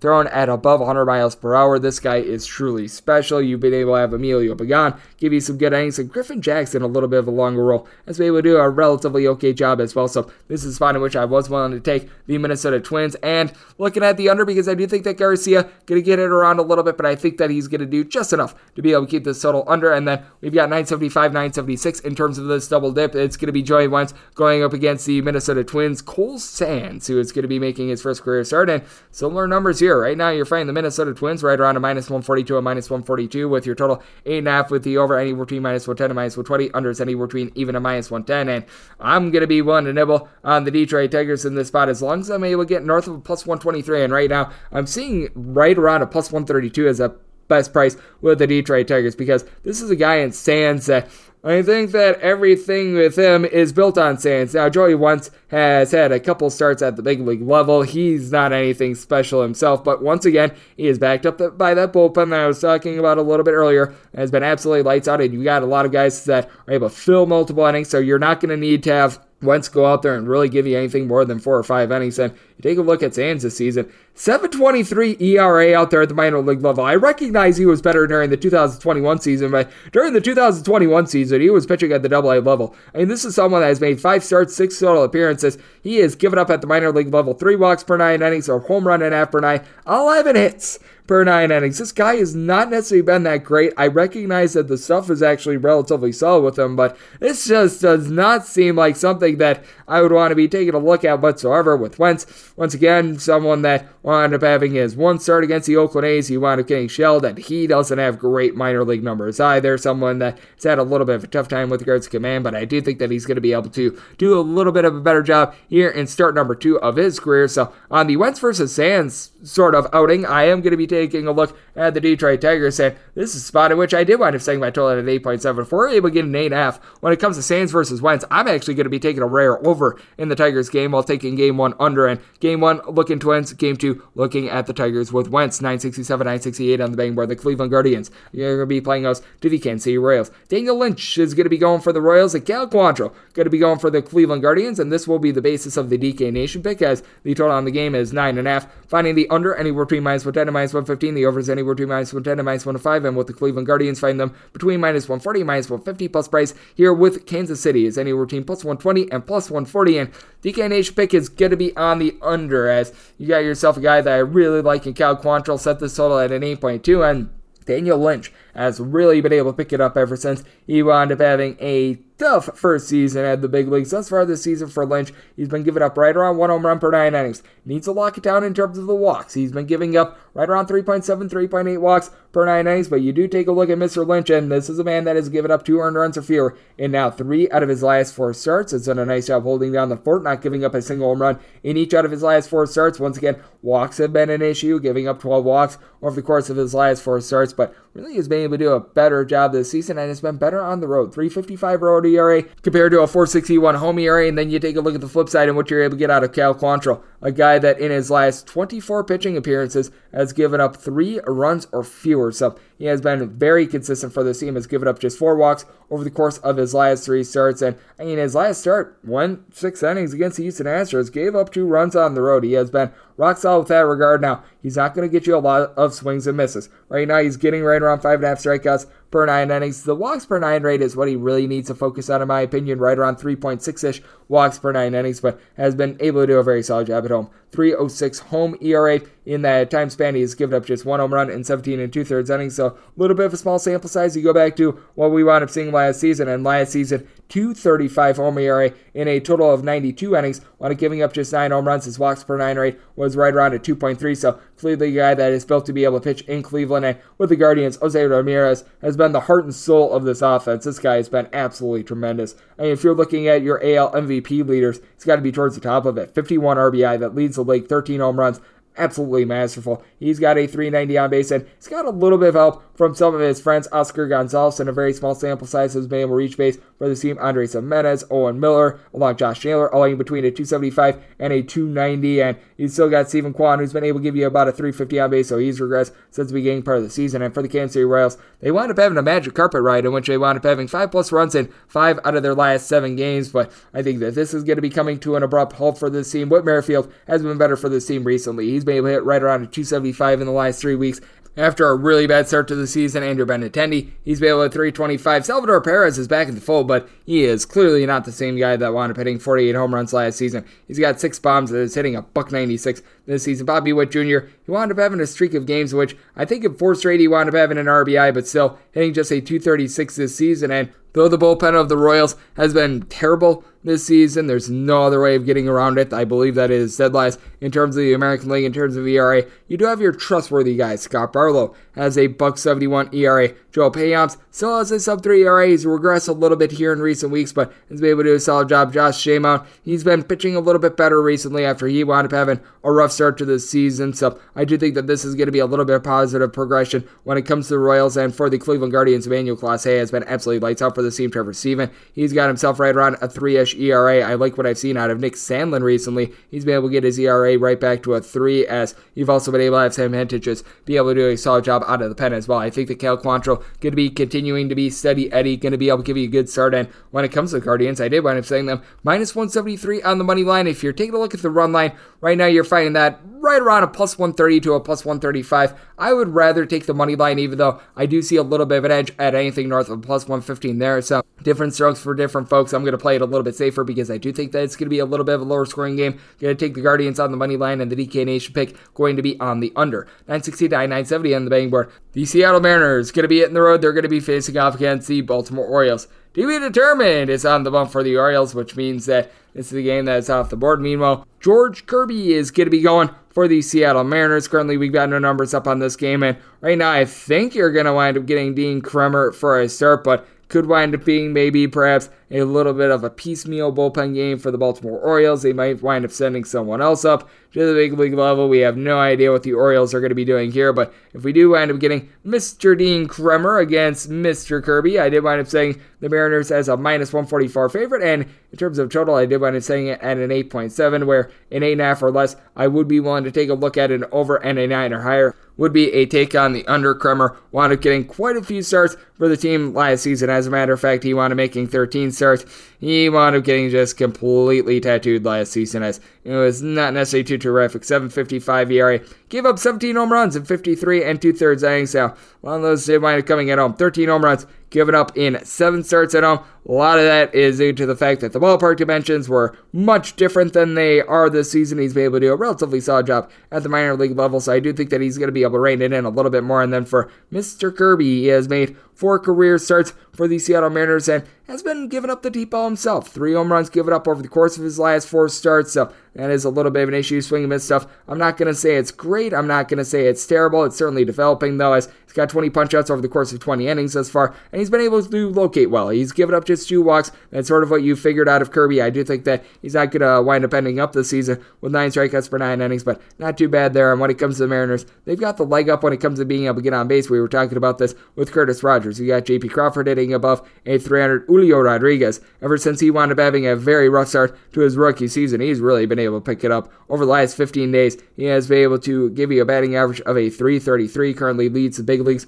in terms of stolen bags as well. Ty France, 414 on base, 35 RBI. Need a little bit more power out of this team, but you do have Eugenio Suarez being able to go deep 9 times thus far this season. He, Jesse Winker, both have between a 305 and a 310 on base. Now, they have a deal with some injuries and just the bottom of the lineup in general. Guys like Abraham Toro, Jared Kelenic, Luis Torrens, Cal Raleigh, they've all been banged up and they've all been hitting below a 200. And then for the Baltimore Orioles, you do have yourself a bunch that really busted out yesterday as they were able to put up a 10 spot. You've got Trey Boo Boo Mancini and Austin the Say's Kid, both hitting above a 290 for this bunch. Ryan Mountcastle was able to bust out. He was able to get a home run yesterday. It's been a little bit of a tough season for Cedric Mullins thus far. He wound up getting the day off yesterday. And the bottom of the lineup, still a little bit of a concern for the Baltimore Orioles, I will say. All of a sudden, Rougned Odor not looking as terrible for this team as he's went deep in a few instances this season. Anthony Santander, he has been able to give you a 332 on base. He wound up going deep yesterday, but Adley Rutschman, he's having a little bit of a tough time adjusting to the big leagues. Chris Owings has been terrible. Kelvin Gutierrez, whenever he's out there,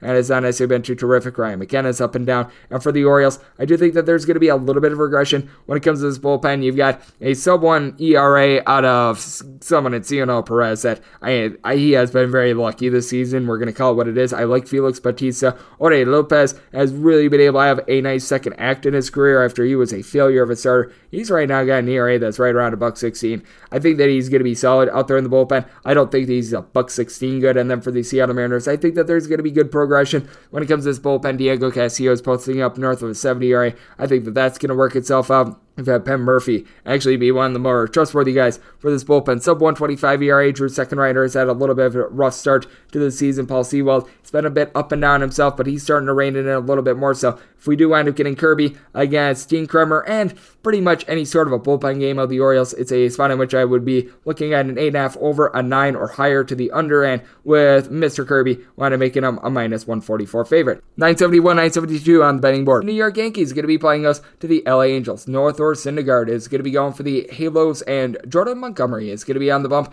for the Yankees. The Yankees are finding themselves as a favorite of anywhere between minus 128 and minus 130. Meanwhile, your plus price on LA between plus 110 and plus 120, 8.5 is your total. Seeing a straight 9 out there as well. On the 900s, minus 120, the overs even. On the 8.5, overs anywhere between minus 115 and minus 125. Unders between minus 105 and plus 105. And I did wind up saying my total at an 8.1. I'm going to be taking a look at an under with Jordan Montgomery. He's been able to do a solid job being able to just hold down the fort in general. What I think is big for Jordan Montgomery, 1.6 walks per 9 innings, giving up right around 1 home run per 9, and Thor Syndergaard, past that really bad start they wound up having against Texas, in which he did not wind up making it out of the first inning, he has been very solid this season. If you wind up taking that out of the equation, this is someone with a sub-2 ERA who has been able to do a nice job keeping the ball in the yard. He's given up just 8 walks in 38 innings. His home runs per 9 rate is right around 8.6. Now, the problem with the Angels, we were talking about it a little bit earlier with Curtis Rogers. This is a bullpen that is not too great. Ryan Tepera, you were relying upon him being relatively locked down. He's got north of a 4 ERA. Aaron Loop, after he had a 1 ERA last season, he's now got north of a 4 this season. Rossio Iglesias has been relatively solid as a closer, but still has north of a 3 ERA. So that has been an issue with the Yankees. They're dealing with some bullpen ailments themselves. Chad Green is out of the fold. You've got Aroldis Chapman along Jonathan Loaiza, who have been dealing with some injuries, but you still have Wandy Peralta, who's been posting up a sub-2.5 ERA. Michael King is starting to get hit around a little bit more, but still has been solid. Miguel Castro along Clay Holmes have been nice revelations for the team, and you do take a look at this Yankees lineup, and there's no way that they're going to continue to get held down the way that they have. They have scored 2 runs or fewer in 4 out of their last 5 games and each out of their last 3, so I do think that we're going to see a little bit of an outburst here. You've got Aaron Judge, who's went deep 18 times this season. Giancarlo Stanton dealing with an injury that is not necessarily too terrific for this team, but Gleyber Torres was able to go deep in their previous game against the Rays, wound up having 3 hits and his 9th home run of the season, and that Miguel Andujar is back. He's hitting at 285. DJ LeMahieu, it's been a little bit of a funk, but he, Isaiah Kiner-Falefa, who's hitting between a 250 to a 260, I think that they're going to do some solid work, and just want to avoid Joey Gallo because he's been absolutely terrible. But you do take a look at the Angels, and they themselves have been a little bit touch and go with regards to the offense. I mean, the offense very solid in that series against the Blue Jays, so it was just a case of pitching, but you do take a look at the lineup as a whole, and you've got Jared Walsh and Shohei Ohtani, a pair of guys who have a combined 22 home runs, both hitting between a 244 and a 250. They couple very well with Mike Trout and Taylor Ward. Ward, 10 home runs, 472 on base. Trout, 13 bombs, 411 on base. Anthony Rendon has been able to pick it up a little bit more. He's hitting at 240. Home runs have not necessarily been there, but he's looked much better. Brandon Marsh is hitting at 275, but I do think that Montgomery going to be able to do a solid job at Yankee Stadium, and a little bit more of a nighttime game. Ball doesn't wind up flying out quite as much when you wind up getting a nighttime game at Yankee Stadium rather than the daytime games, and I do think that both of these guys going to be able to do a relatively solid job in the start, but I do think that Montgomery going to be able to land a little bit of a better one, and I have more faith in the Yankees bullpen. So one lay up to -139 with the Yankees laying it there, and taking a look at the under. 973, 974 on the betting board. You've got the Toronto Blue Jays playing us to the Chicago White Sox. Lucas Giolito is going to be going for the Sox, and Kevin Gausman is going to be on the bump for Toronto. Toronto, anywhere between a -165 and a -180 favorite. Plus price on Chicago is anywhere between +150 and +156, with 7.5 being your total. Over is anywhere between -120 and -125. Under is anywhere between even and +105. And in this spot, I did wind up setting the total at a 7.3. I am going to be taking a look at an under. Kevin Gausman has just been absolutely tremendous this season. The wins and losses don't prove out to be how great he has been. 4-3 record with a 2.25 ERA. His strikeouts per 9 rate hovering right around 10.5 to 11. He's given up 1 home run in 56 innings this year. His walks per 9 rate, that is right around a 0.85. And for Lucas Giolito, he has been very solid himself. He has given up a combined 4 runs in his last 3 starts, a total of 18 innings in those starts. Swing and miss stuff, still relatively solid with him. He has been able to give you 51 punch-outs and 37 and 2/3 innings, so he's been able to bear down there. Big thing with him, he has given up 6 home runs in right around 38 innings, so needs to clean that up a little bit. And for the White Sox, they have been able to clean things up a little bit with regards to the bullpen. Liam Hendriks along with Kendall Graveman, both of these guys have been tremendous for the team now. Got a couple guys that have been less than trustworthy. Jose Ruiz, after he started out the year solid, he's now got right around a 5-ish ERA. Bennett Sosa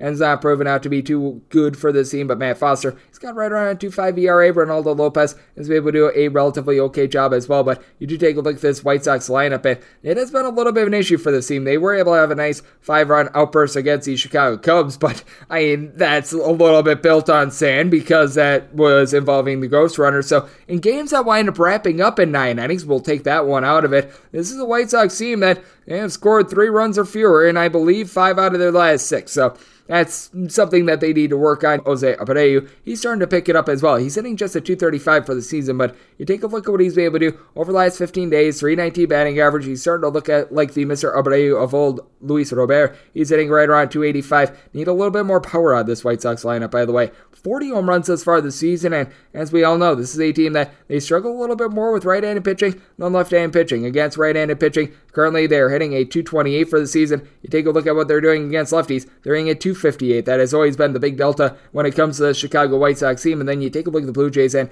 the bullpen has been very shaky for this team. They rank in the bottom 10 in the big leagues in terms of bullpen ERA. It's been an issue for this team, as Jordan Romano has actually been halfway decent as a closer, but you take a look at some of these guys like Trevor Richards is right now rocking a 4 ERA. Yimi Garcia, he has been all over the place, starting to be able to find it a little bit more, but now you're using Ross Stripling out of the bullpen, and that's not necessarily too terrific. And for the Blue Jays, they really busted out of their funk in that series against the LA Angels, being able to put runs up on the board. They were dead last in terms of batting average with men in scoring position prior to that series, and now they've been able to put together 4+ runs in 5 straight games. This is starting to look like the team that we were envisioning coming into the season. Flager Jr., George Springer, both of them now have 9 home runs. You've got Bo Bichette hitting above a 250 with these two gentlemen. Santiago Espinal, he's hitting at 265. Remy Altapia, it's been a little bit up and down this season. You could use him to give you a little bit more. And Teoscar Hernandez, just flat out not going to continue at a $170 for the season. It's actually been Danny Jansen, who when healthy has been the best catcher for this team in a small sample size, but I did take a look at it, and I think that we went a little bit too lofty on the Blue Jays. I certainly think that they're starting to round into form, but anything north of a +140 was willing to take a shot here with the White Sox. So going to be taking a look at Giolito and company, and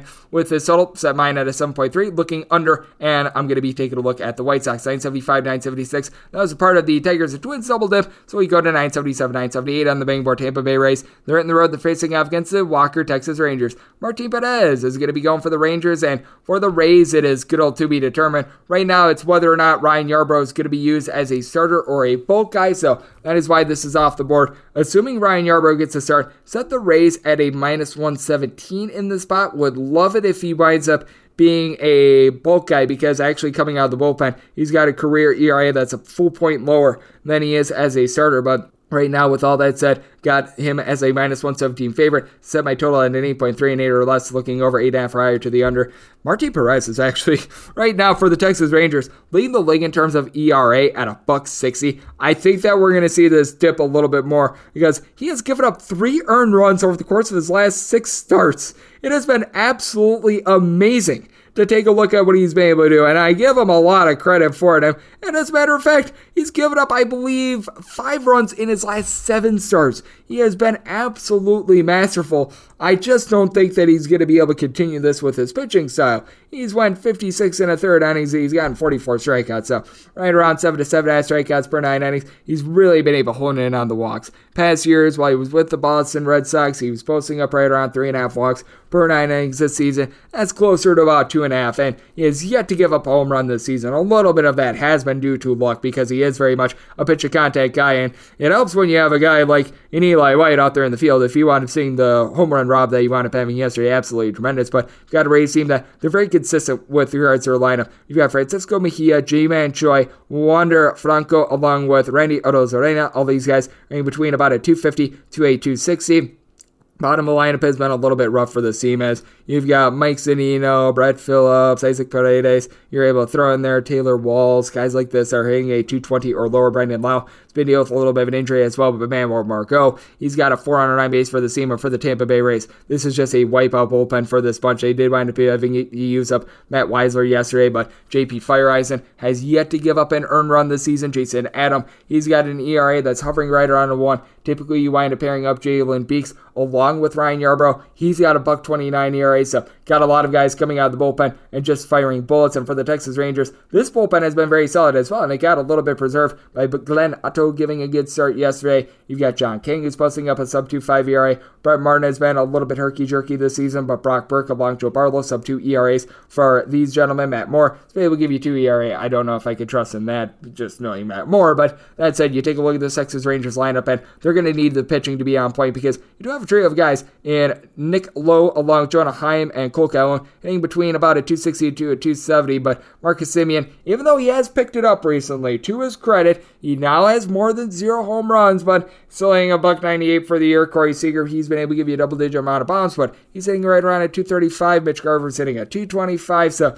you've had some issues when it regards to the Texas Rangers lineup, and I do think that the Rays going to be able to masterfully use their bullpen in this game, so set them as minus 117 despite the recent success of Perez. I do think that there's going to be a little bit of regression, and 8 or less looking over 8.5 for the under. 979, 980 on the betting board. The Oakland A's are going to be playing us to the Houston Astros. Christian Javier is going to be going for the Stros, and one Frankie Montas is going to be on the bump for Oakland. Oakland anywhere between a plus 110 to a plus 125 underdog. With Houston, it's anywhere between minus 130 and minus 135, seeing it's straight minus 126 out there as well. 7 is your total. Over is minus 120, and the under is even. And when it comes to Oakland, wound up setting them as a plus 148 underdog. It's just hard to have faith in this lineup in general, and we were talking about it with Curtis Rogers. The Houston Astros, number 1 in terms of bullpen ERA, number 1 in terms of overall ERA, and Christian Javier, he has been absolutely filthy this season. He's got over 11 strikeouts per 9 innings, 2.43 ERA, has a walks per 9 rate that is hovering right around about a 2.7-ish, and for Frankie Montas,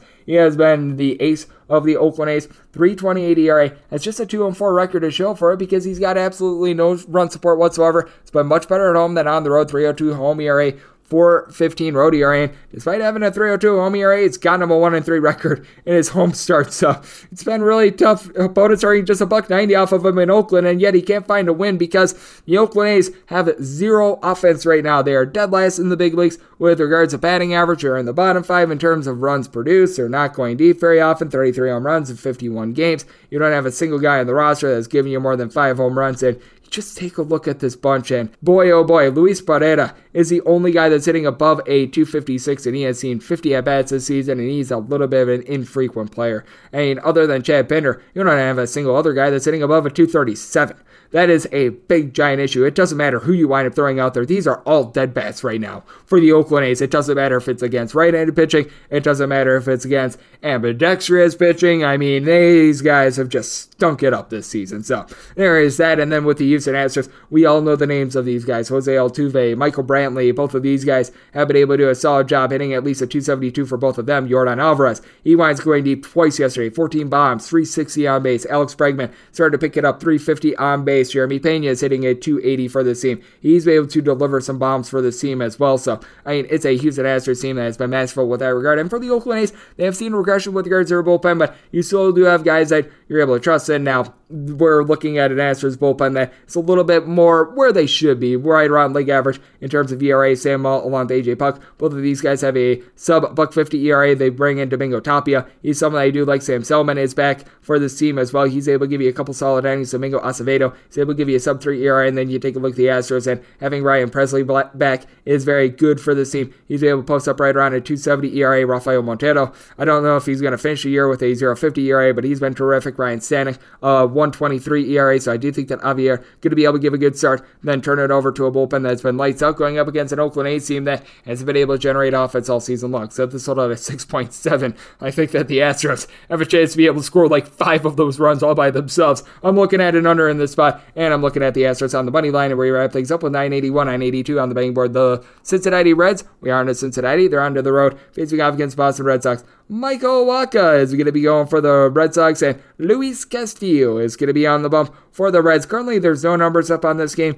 Not necessarily sure as to why, but this is a game that's off the board, and I want to making my numbers to where a 9.5 or less, I'll be looking at an over and a 10 or higher to the under. I made the Red Sox a minus 162 favorite. Michael Wacha wound up having a little bit of a rough start in his last time out against the Chicago White Sox, but that said, he's actually been very good. Overall, his ERA is a 2.83, and in his 3 home starts, he has allowed just 2 runs in 15 and a third innings, giving up in that time span 7 walks. Needs to hone that in a little bit more overall for the season. He's given up right around 3.5 walks per 9 innings, and in the 4 starts for Luis Castillo, ever since he's come off the injured list, he's been not necessarily himself, but he certainly has been far from terrible. You expect a little bit more swing and miss out of him. He's getting right around 8 strikeouts per 9 innings. The walks have actually not been bad.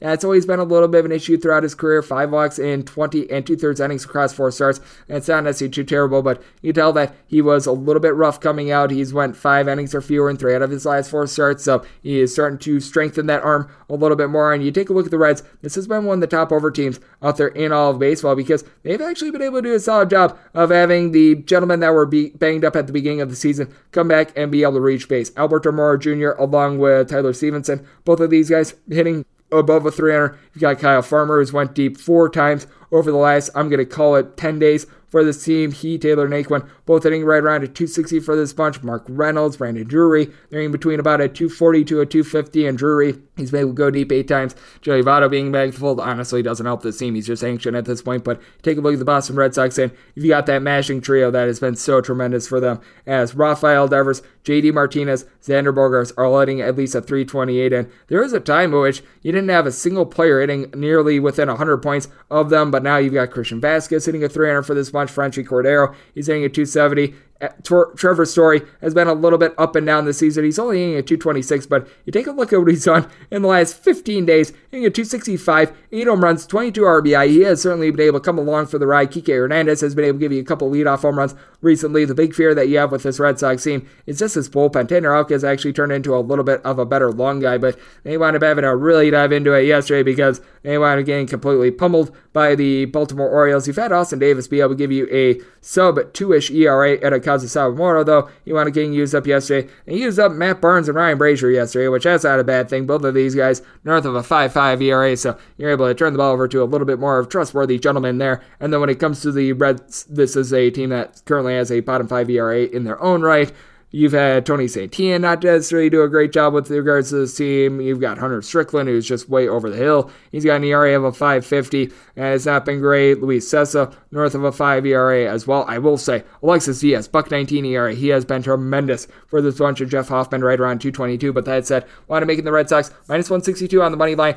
Anything of a plus 115 or higher, I'd be willing to lay a 1.5 with them as well, and set my total at a 9.6, so 9.5 or less, looking over 10 or higher to the under, and that will wrap things up for the Tuesday edition of the Baseball Betting Show, now part of the VSiN family of podcasts. A big thanks to our good friend Curtis Rogers of 710 Seattle Sports for joining me in the last segment. If you do like hearing from this fine podcast, the Baseball Betting Show, you're able to subscribe wherever you get your podcasts, Apple Podcasts, Google Play, Spotify, Stitcher, and TuneIn. If you've got a question, comment, segment idea, whatever you for this podcast, you do have one of two ways we offer those in. First one is my Twitter timeline at gunit_D1. Keep in mind, letters CM, me does not matter, so as per usual, please send these into the timeline. Any other ways, find an Apple Podcast review. If you rate this podcast 5 stars, it is very much appreciated, and then from there, you're able to find whatever you'd like to hear on this podcast via that 5-star review, coming at you guys every single day throughout the baseball season, and that means I'm coming at you once again tomorrow. Thank you so much for tuning in.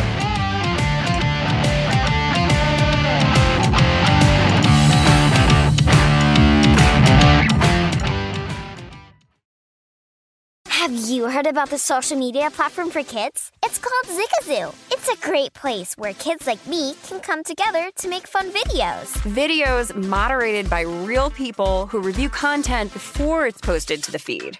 I love the dance challenges. I love that it's KidSafe COPPA certified. I don't know what that means. It means it has built-in privacy protections for your online data. Zigazoo, the world's largest social network. For kids. Download the Zigazoo app today. Ready to unlock a world of entertainment? Philips Roku TV has America's favorite TV streaming platform built in, so you can watch live TV, catch every game, discover must-see shows and hit movies, and get all the best streaming apps in one place, like iHeart for all your favorite music, radio, and podcasts. Watch what you want, when you want. Immerse yourself in entertainment with premium 4K picture and sound for every budget, with sizes for every room. Find your perfect Philips Roku TV today, online or at your local Walmart and Sam's Club. Welcome to 500 Greatest Songs, a podcast based on Rolling Stone's hugely popular, influential, and sometimes controversial list. I'm Brittany Spanos. And I'm Rob Sheffield. We're here to shed light on the greatest songs ever made and discover what makes them so great. From classics like Fleetwood Mac's Dreams to the Ronettes' Be My Baby, and modern-day classics like The Killer's Mr. Brightside. Listen to Rolling Stone's 500 Greatest Songs on the iHeartRadio app, Apple Podcasts, or wherever you get your podcasts. Are you looking to step up to a 4K smart TV? One that gives you unparalleled clarity and picture resolution? Then we've got good news for you, because the Vizio 65-inch V-Series 4K smart TV is now just $348. With all your favorite apps built in, you can stream straight out of the box. You can even sing along to all your favorite music and radio on the iHeartRadio app. Looking for a smaller or bigger screen? Vizio offers unbeatable prices on all V-Series 4K smart TVs. Head to Walmart.com today and score the 4K TV you've been waiting for.